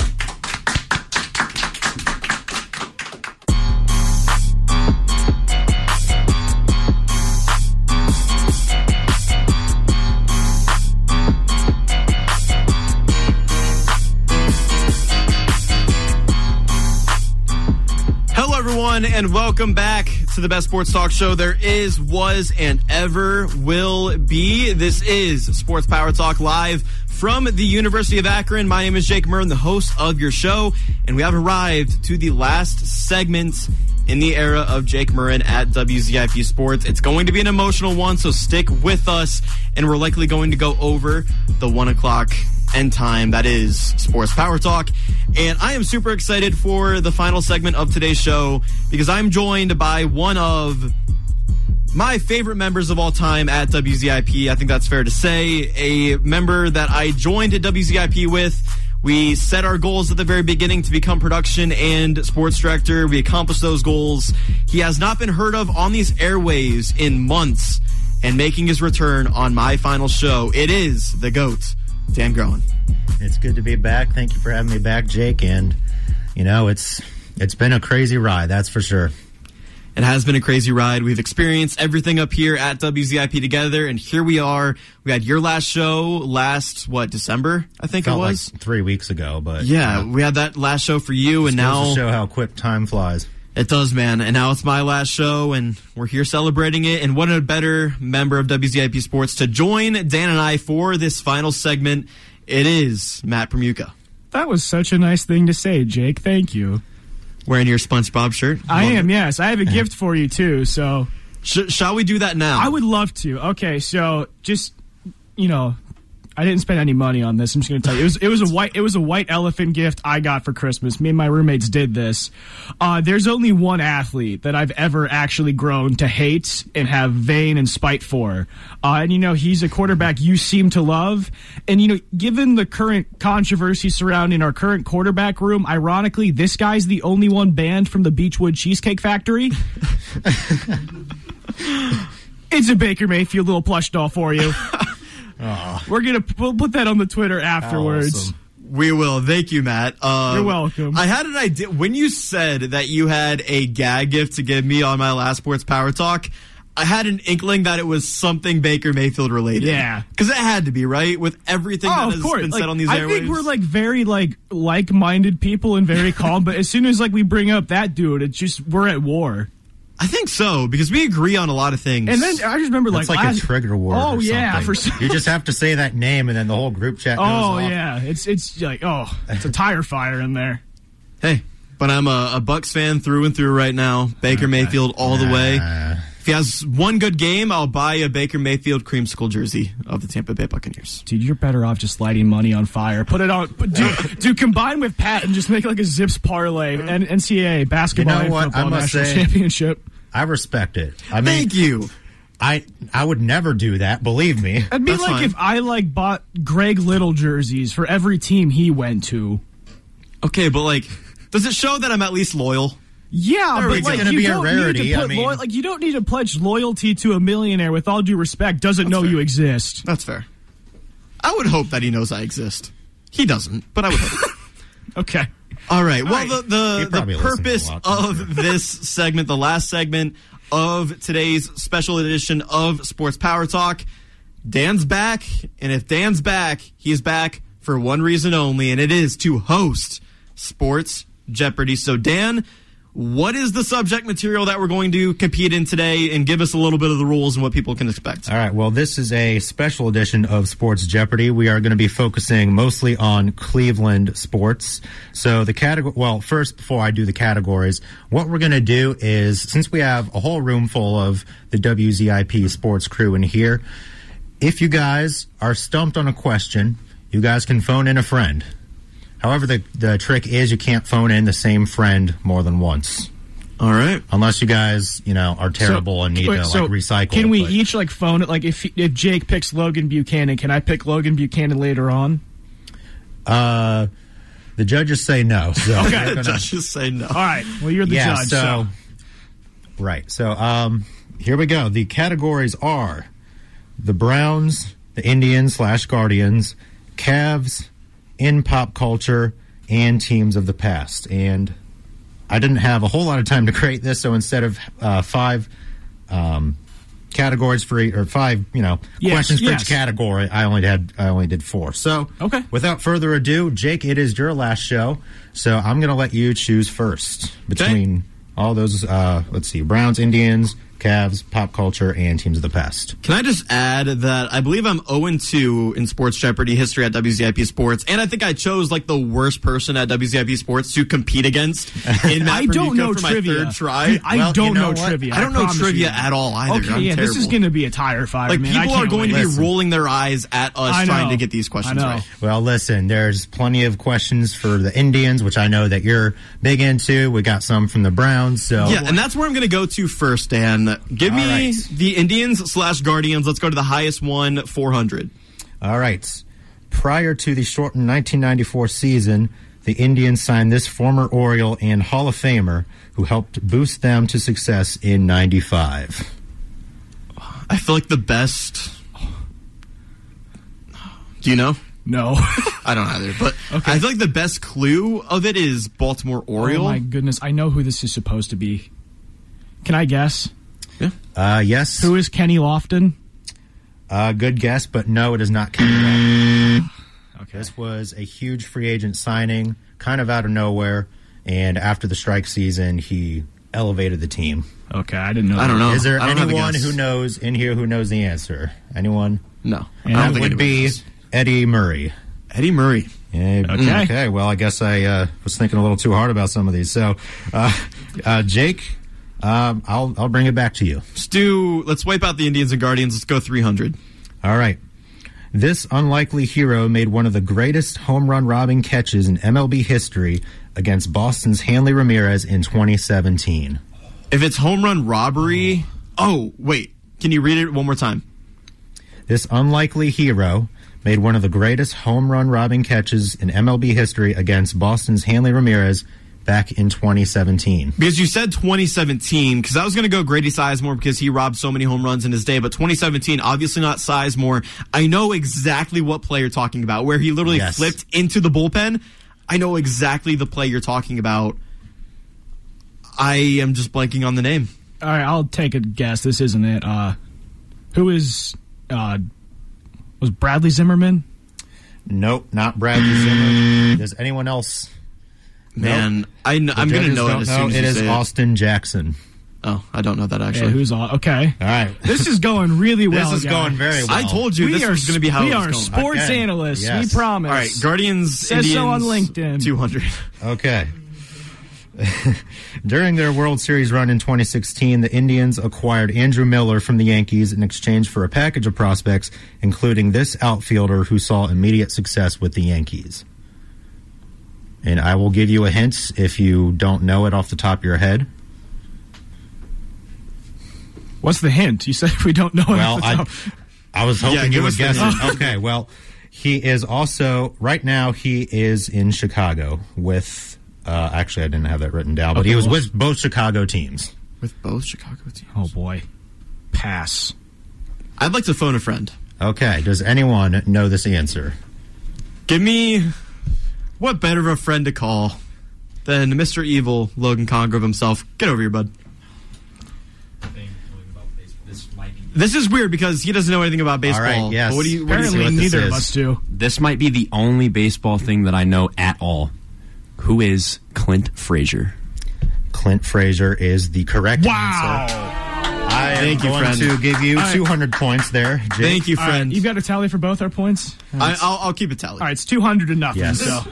Yeah, we do need a There's not been many points scored so far. All right. All right. Well, this is going to be historic lows for this thing. So, do you want to finish the category then, for that matter? Let's do it. So, in 2006, this infielder/DH was the first player in MLB history to hit 5 grand slams before the All-Star break.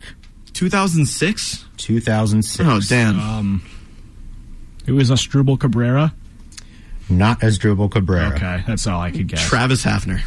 Travis Hafner is correct. Oh, come on. Jake is on a streak right now.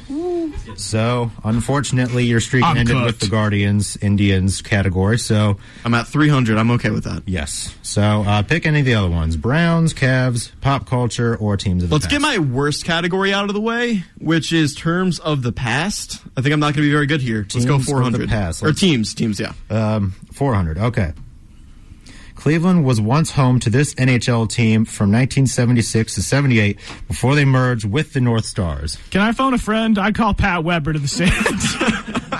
Oh, well, you looked like you were thinking, and now he doesn't know it. I'm surprised you wouldn't know it.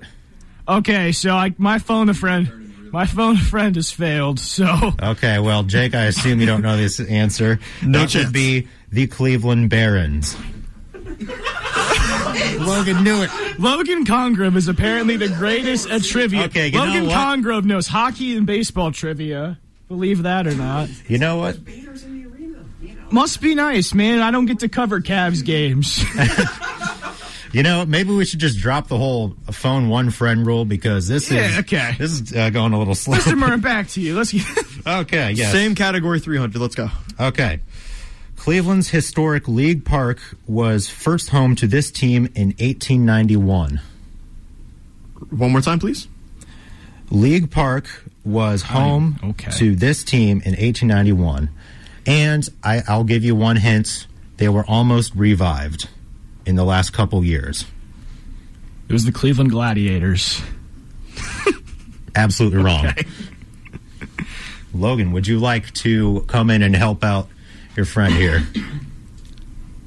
I'd like to phone in a friend. Okay. Give me the better of the two Logans. Give me Logan Buchanan. I don't care. So you said that they might have just almost got revived? They almost did, Was yes. it the Spiders? The Cleveland Spiders. Oh, wow. What a legend. Okay. What a legend. That was 300? Yeah. So Jake is coming in hot. That's for Same sure. category, 200. All right. This two-time Super Bowl winning franchise began play in Cleveland in 1936. Who is the Rams? The Cleveland Rams, correct. Ooh, yeah, that's 200 for me. I'm so back. There you go. I'm so back. And now you get to choose. I never. All right, we'll finish out the category. 100, please. Okay, well, if you didn't know the Barons one, you probably won't get this one. Oh, thanks. NHL Hall of Famer Martin St. Louis started his pro career with this defunct IHL team from the 90s. So, I mean, IHL hockey team in the 90s. That's all you really need to know. I couldn't name 5 teams today. Okay. Would you have any guesses? Lake Erie Monsters, I don't know. Not the Lake Erie Monsters. But I will give you a hint. The Monsters have paid homage to them a lot with their throwback jerseys lately. I'll tell you what, If I Dan. ever went to a Monsters game, I might know. All right. that hit you know right what? in my head. Okay, you know what? I'll let you phone in a friend because I feel like someone in here's got to know it. Well, last time I thought someone knew it, he said the brain wasn't working, so I'm looking at the same guy again. The big wheel, keep on. At this point, it's just like anyone's question now. Anyone. And for the listeners right now, we're sorry. Yeah. Like, we know. This is absolute We chaos, thought this would go way better than it is. Yeah, and like, hopefully we're being entertaining, you know? Well, yeah. Okay, just give us the answer. No one gets the point. Okay, Back to it is the Jake. Cleveland Lumberjacks. Okay. So those existed. All right. They did. The more you Okay, know. well, great. So let's go to some more familiar categories. I thought past teams was going to be like, like the 1987 Browns. This was their leading receiver. I'm or going something way like back. that. All right, let's go. Let's give Matt some points. Oh, wow. No. Browns 100. Okay. This was the last Browns quarterback to be named to a Pro Bowl. Derek Anderson. Correct. Okay. My Easy goodness. points for you. There you go. Yeah, I'm so back. Never left. You're so back. Browns, So 200. let's keep it going. This two-time All-Pro defensive back coined the term dog pound. Oh. No. I know there's an obvious answer I want to take. I'm going to say Dante Whitner, though. The dog pound, Dante Whitner, not even close. I'm sorry. I would like I to know phone. who it is. Can I phone a friend? I I've already think I know called. who it You is. may I phone a phoned friend. 2 I friends. think. I know the name. It's just blanking me because. Well, I know. I think I know it. I think I know it. Okay. I don't even need the friend. Christian Kirksey. He said You guys defensive are back. way I was off. going to guess. The dog Is it pound. Joe Hayden? Listen, the dog pound originated back in the 80s. So let's bring in a third party here, our NFL history expert. Who is Hanford Dixon? Hanford Dixon is correct. Who is So- that? You don't know Hanford Dixon? No. Good job, Marcus. Good job. All right, Okay, so wow. Marcus has 200 points for Marcus. All right, Marcus is. Surprise guest. Jake, how many points do you have? I have 300. I have 600. Okay. Okay, so let's keep it going here. What do we have? Browns 400? Is that the last 3. one? It should We be got Browns for 3. Actually, 3 you and know 4. what? I think I wrote 5 for the Browns. So. Whoa, all Yippee. right, bonus time. All right. Considered one of the greatest receivers of all time, this two-time Cleveland Brown also helped lead the Dolphins to their only perfect season. Or the only perfect season in Super Bowl. Who is Paul Warfield? Paul Warfield is correct. Is that 300 more? Yes, Jake, 300. we're tied. I'm so back. You're so back. This is getting I interesting knew this was now. going to be your category. I don't think I did good enough in All the right. Guardians Indians All right, let's category. go Browns for 4, please. See, you know what? You just got to start small and then work up, you know? Browns for 5. Okay. Before Nick Chubb, this was the last Browns running back to rush for over 1,000 yards in back-to-back seasons. Who is Isaiah Crowell? Wrong. All right. I'd like to call a friend. Wow. Marcus. I'm angry at that. Marcus Back-to-back Anderson, seasons. get over here, bud. Back-to-back seasons? I have a couple like answers in my head. I just don't want to be wrong. So, Marcus Okay. Anderson, take the mic.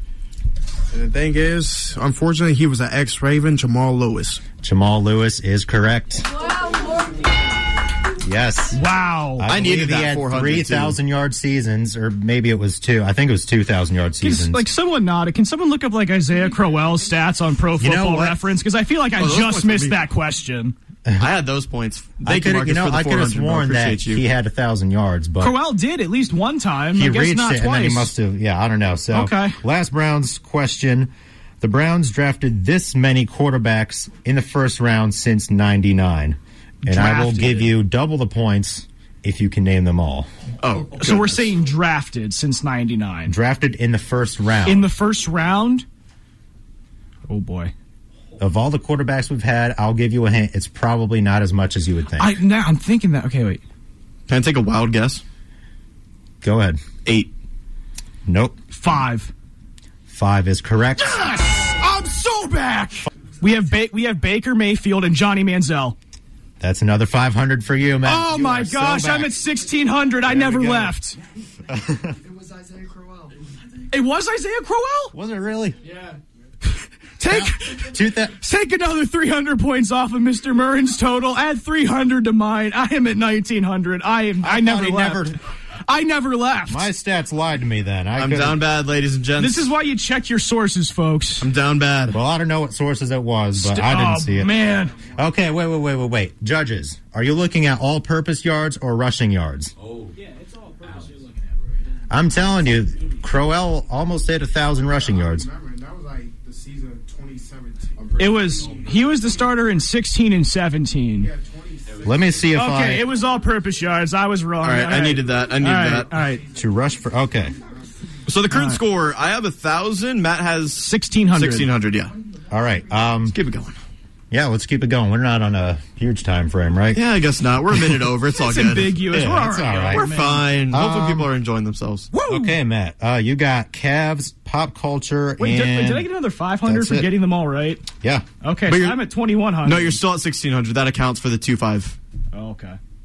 Okay. Anyway. Whatever, you're up so, by a lot. what's the category? Okay, so we got Cavs and pop culture. We'll go Cavs 100. Okay. LeBron averaged a triple-double in which NBA Finals? 2018? Wrong. It's got to be... Part of me wants to say 2016 just because that was the year they won it all, but I don't know if that was the year he averaged the triple-double. I'll go 2017. 2017 is correct. Your correct streak is broken, so... Let's keep it going 200. All right. How many first overall picks have the Cavs had? All time. Yes, first overall picks. 2. 8. Nope. Both of us are wrong. Yep, but here, I'll let you guess again, because if you can name them all, that's another double point. Austin Carr, Anthony Bennett, Kyrie Irving, LeBron James, Andrew Wiggins. Yep. So I'm at One 5. left. There's one left. Zildjius Ilgauskas? Very close. All right. I'll give It's Brad Daugherty, isn't it? Brad Daugherty is correct. You are on fire, Matt. Wait, I don't get the points though. I got it wrong. You didn't, but Okay. you get the 200 for getting the number. So I get point. Do I get points? Yes You or get no? 200. Okay. You just get I'll 200. be nice. All I right, don't well, even know. I'm just Dan, keep it rolling here, man. All right. Yeah. At this point, whatever. The Cavs' first glimpse of success came in the mid-'70s, where they were nicknamed this. I just watched a documentary. I wasn't about paying this attention. team. One more Oh my time. goodness. The Cavs' first glimpse of success came in the mid-'70s when they were nicknamed this. I'm going to say it's a play on words. Was it the Cardiac Cavs? No. Nope. Okay. It was the Miracle at Richfield. I thought that was a play in particular. Okay. You know, never I mind. did too until I was looking All this right. up. You know what? So, yeah. I guess I just don't know things. I'm learning things too. All It's right. okay. Let's finish out the Cavs Okay. category. The Seattle Supersonics traded this 6-time All-Star to the Cavs a year after facing Michael Jordan in the 96 finals. Oh my goodness. Who is Scottie Pippen? No, not Scottie I'd like Pippen. to phone a friend. Okay. Logan Oh Cosgrove. no! It's Sean Kemp. It's Sean It's Kemp. Sean It's Kemp. Sean Kemp. It's Sean No. Kemp. That is Jake's points.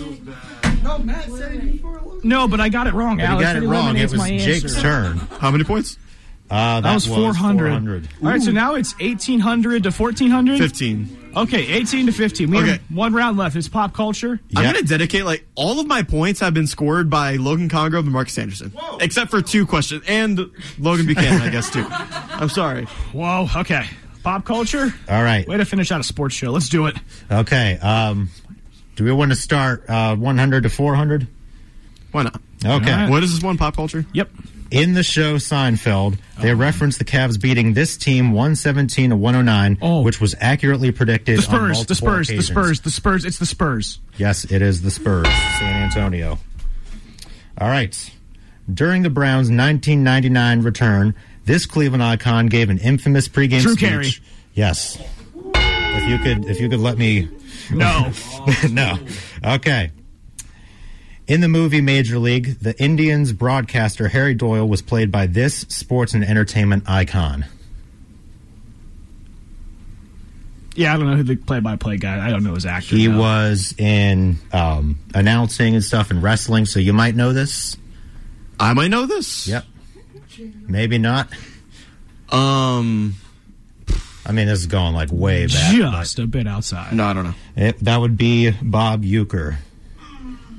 Right there. He was close. All right.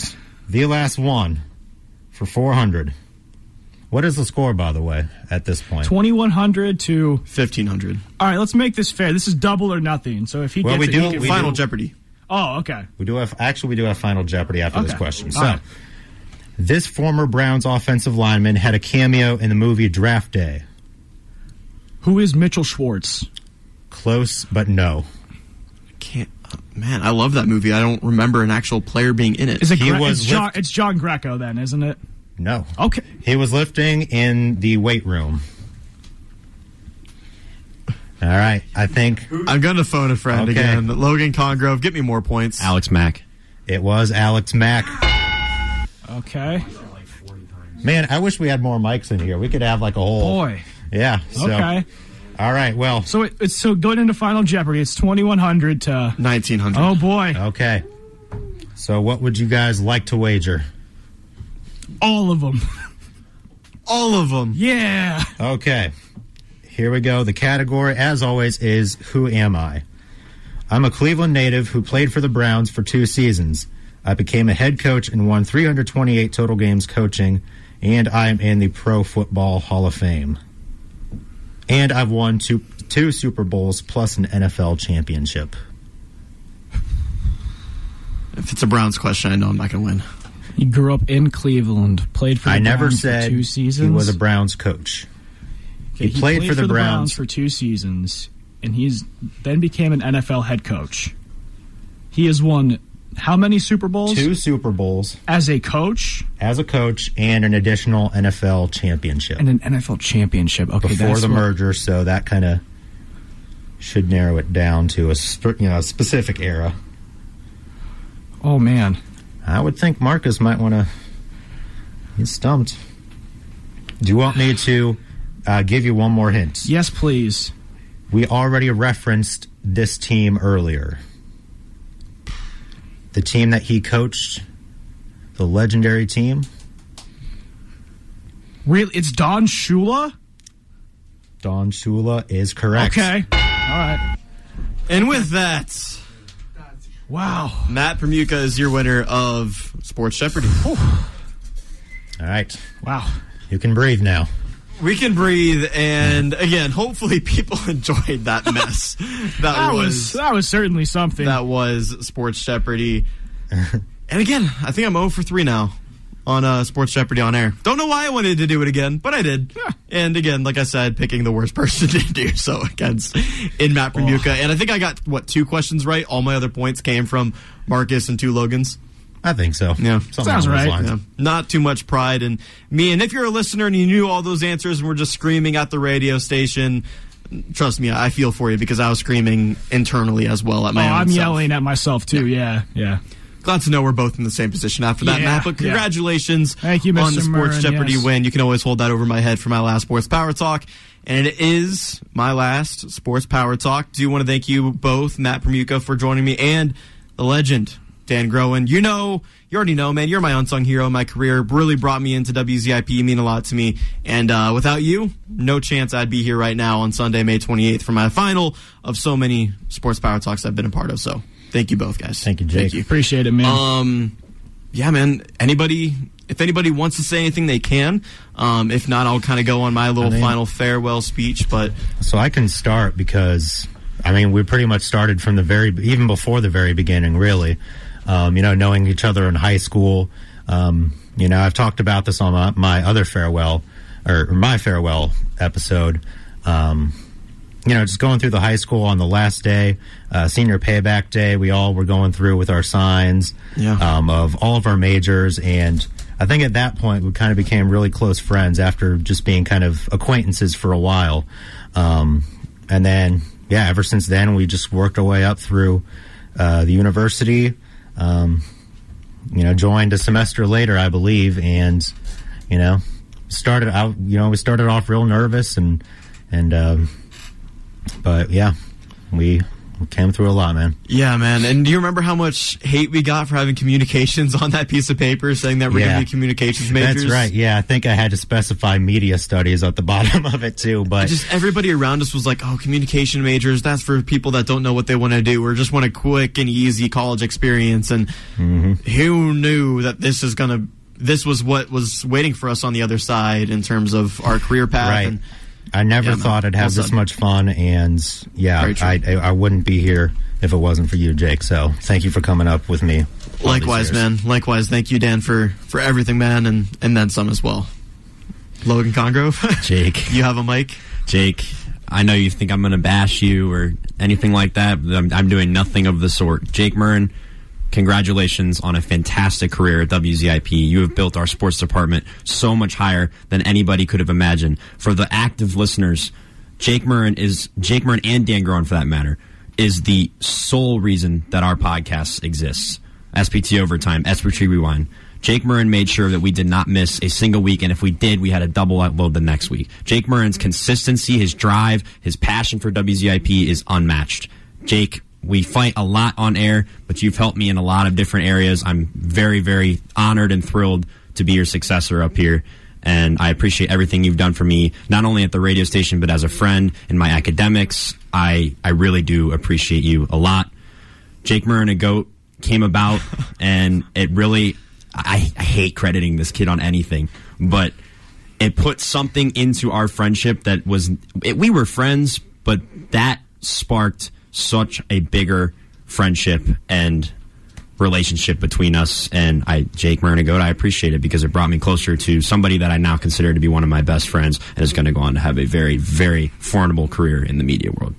Wow. Thank you, Logan. I agree with what you said about Jake Murren, GOAT, and it means a lot to me, man. And like I said, I have really just wanted to do my best when I became a sports director and try to impact people around me, and I feel like I've done that. And seeing you as my successor, I think it's the perfect fit, and I really think that you're going to do so much for WZIP Sports. And while this era ends with me today, I think that WZIP Sports is in such a great position for a new era to begin this time next week on Sunday, for you to be the host and for you to launch this new era of WZIP Sports. And I am just so excited. Of course, it's a little bittersweet because I'm not going to be a part of it, and I'd love to be a part of it, and I can help in any possible way that I can. You will be a part of it. But knowing that you're there and that I can listen to SBT every single week on Sunday morning from 11 to 1 and hear some familiar faces and hear the most familiar face in you lead that charge, it's in great hands, and I can't wait. We better see you on Hot Mic, sir. Oh, I'll be there. I can't let you get away with your heat culture takes anymore. Matt Permuka is on a mic. Yeah, hey, I'm back. I told you a lot of this stuff after the end of the awards banquet in April, but just thank you right away. Your leadership style right off the bat. One of the first things I noticed when joining here is, you ran this thing and you ran it damn well, man. It was incredible to see. You're one of the most hardworking people I've ever come across being with the university. I've been involved in a plethora of student-involved organizations, and I can honestly say without a doubt you are the hardest working individual I've seen run these.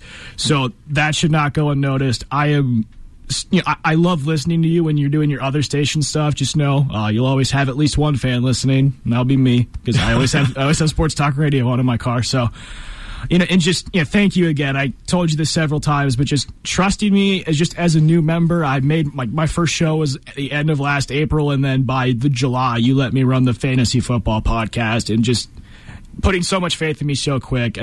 I truly appreciate that from the bottom of my heart. So thank you for that. Thank you for believing in me. Surely I'm going to believe in you and your professional career. So best of luck to what you have next, man. I'm truly excited to see it. Thank you, Matt. And you have no idea how much it means to me when I see people here at WZIP shout me out in my efforts aside from this radio station, what I'm doing, and having those fans mean a lot to me. And I know, Matt, especially with you, man, like, having the drive that you do in creating podcasts like the Fantasy Football Podcast, like the NFL Draft Series of podcasts as well on SBTOT, that was just a pleasure to watch you shine in those roles. And I really encourage other people at WZIP to take that extra step and do those things as well. So I applaud you for your effort. All of you guys in this room make my job a whole lot easier at WZIP Sports, being the sports director. And like I said at the top of the show, my heart could not be fuller with the people in this room and with the messages that I am hearing. And let's send it to our next person. LB has a mic. Jake, I'm just so glad that I'm even able to be a part of this, joining the sports department just 3 weeks ago. But before that, being able to hop onto SBTOT and just go wild with AEW, and with you allowing me and Alex to do WWE and just having faith in us that we'll succeed with it, as well as just being someone that I can walk up to during like my lunch hour and just, hey, can you look at this? Hey, how would you feel about this class? And just get your knowledge about not only WZIP and sports, but just school in general has been a very big part of my life. And I love everything that we've done, from our Baltimore trip and that long car ride there and back. We almost ran out of gas because of you. Listen, you didn't have to bring that up. You resonate hard work and a joy for media that really resonates with me. Thank you, man. And having that connection with you has meant a lot to me, and it's thrived my professional wrestling fandom as well. And that's really what WZIP is all about. I love talking to everybody on these airwaves every single week, but man, having these connections and being able to eat lunch up here, knowing that other people are going to be here, and having those friendships, and hearing you yell at me with the most obscene stuff, and hearing Logan, as soon as I turn the corner up here at the third floor of Colby Hall, hearing Logan Congrove yell the weirdest things at me down the hall before I enter the director's office. Like, those are the things, those are the very little minuscule things that I am truly, truly going to miss most about WZIP Sports. Sure, getting this airtime every single week and talking about anything that entertains listeners and being able to rip Logan Congrove apart every single week, I'm going to miss those so much, but those little things I will miss a lot as well. Pat Weber, the life of the party, has like... I do. I just wanted to say, I know I got to say just a little bit after the first segment, but I just wanted to really say thank you.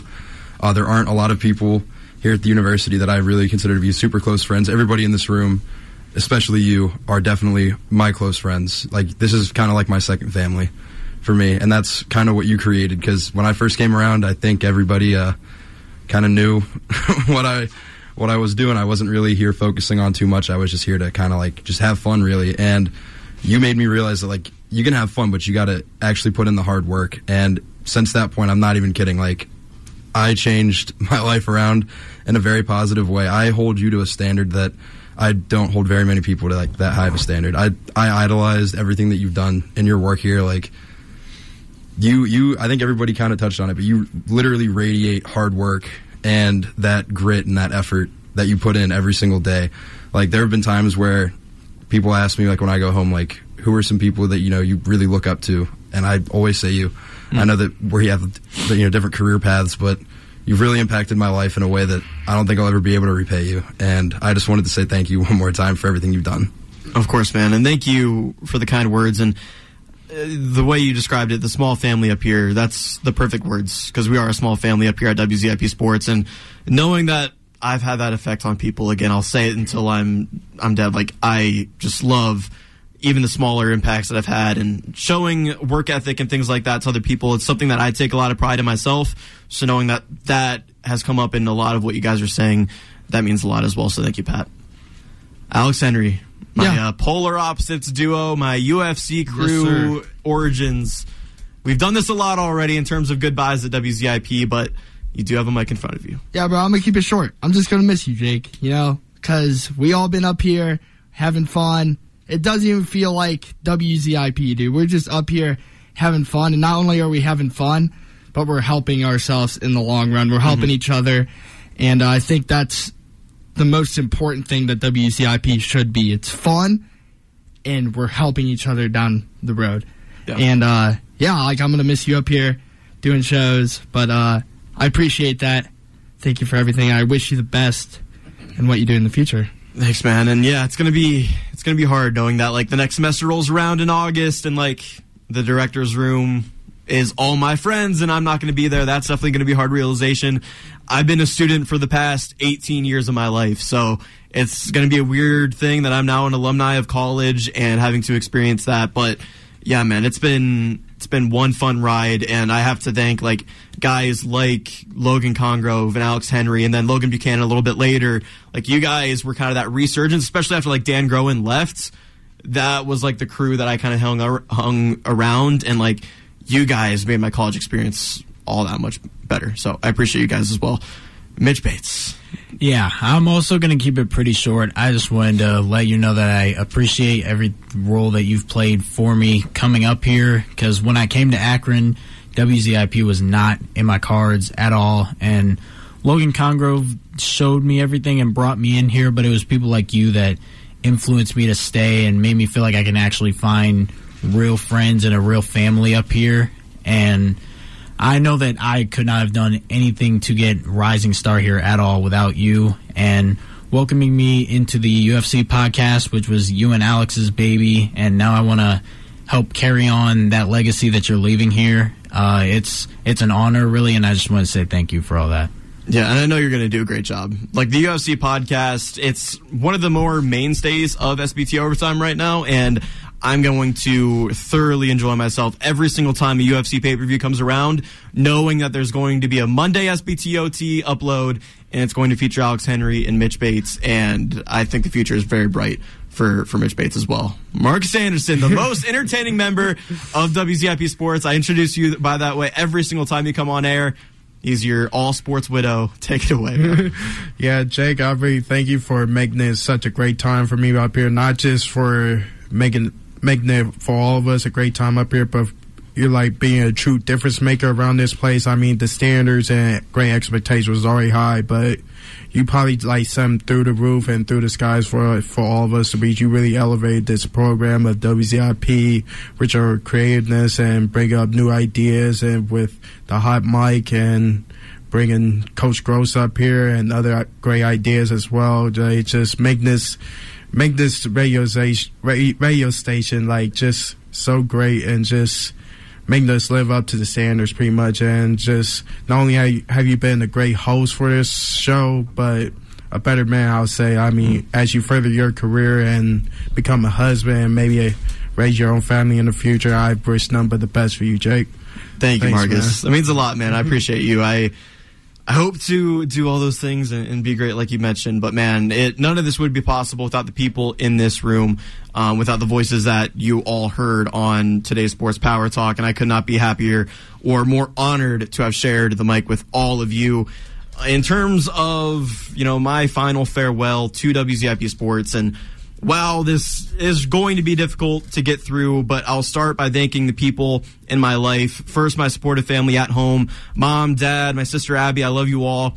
Special thank you to my brother David. He's listened to everything, and I mean everything, that I have put out there, for the better and for the worse. He's not afraid to tell me when and where I need to improve. I got a very sentimental text from my brother Dave this morning. That meant a lot to me, and his support and what he's instilled in me. Like, you guys talk about this work ethic that I have that has put an effect on you. Man, that comes from him and my family, so I appreciate them. And of course, Marcus, you mentioned it, husband. She's probably going to kill me for saying this, but my beautiful fiance at home, Aaliyah, for being my best friend for over 4 years. I would not be the man I am today without you and without everything that you have done for me in my life.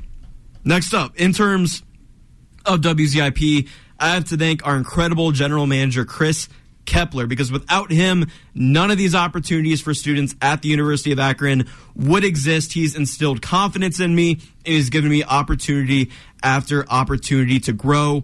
And to everyone at WZIP and at WZIP Sports, I hope that I left that impact I've been talking about on each and every one of you. It was a privilege and honor to serve as your sports director for the past year and a half. It's a hard realization right now, knowing that this will be the final time I share the mic with all of you, but just know that I'm a phone call and a 15-minute drive down the road away from anything, and I mean anything, that you all may need in the future. Also, Logan Congrove mentioned it, but a quick shout out to Jake Murnagoat himself. It sounds silly, but I've always struggled with self-confidence in life, and having anybody, whether it be a current high schooler or not, look up to me in a way and tweet that I'm a GOAT week in and week out has definitely been a highlight in my college experience. I'm not sure how many people out there can say that they had a fan page created for them during college broadcasting. Like, that means a lot to me as well. And speaking of highlights in my college experience, can I just gloat about how great WZIP is for a second? Is that okay with everybody? Like, I've had the opportunity to host and be on more sports power talks than I can count. I was able to fly out to Portland in 2022 to cover the Akron Zips men's basketball team in March Madness. I was a speaker at last year's CBI Awards in Baltimore. I've covered Guardians games, MAC tournaments, Hall of Fame ceremonies, and I've loved every single moment of my journey at WZIP Sports. I've also made so many friends in the hours and hours I've spent up here on the third floor of Colby Hall, and that is why it is just so difficult to say goodbye. I know it's cliche to say, but I hope that I left WZIP Sports better than I found it, and I encourage everyone at WZIP to take chances on themselves, go out of their way, and make the most out of this station before it goes away, because that's the worst part of college radio. As beautiful and as fun and as fulfilling as college radio is, the worst part is that it has a time limit. For most people, 4 years, but it is just the worst part of college radio. It is. I have no doubt that the future of WZIP Sports is bright, though, and I'm proud to pass the metaphorical baton to Mr. Evil Logan Congrove, who, behind the heat culture nonsense, which I know you heard plenty of today, is truthfully one of my best friends. We have some incredible people and talent here at WZIP Sports, and I know this place is only going to go up from here. So, for the last time, let me pot up our Bad Boys outro. And as much as I don't want to do this for the final time, my name is Jake Murrin. Thank you, everyone, for being on today's show and making this yet another incredible memory of mine. And thank you, the listeners. I can't thank the listeners enough, man. You listening right now for tuning in to this special edition of Sports Power Talk. Be kind to one another, Akron, as I always say, and that exciting new era of SPT begins. Same time and place next week on 88.1 WZIP.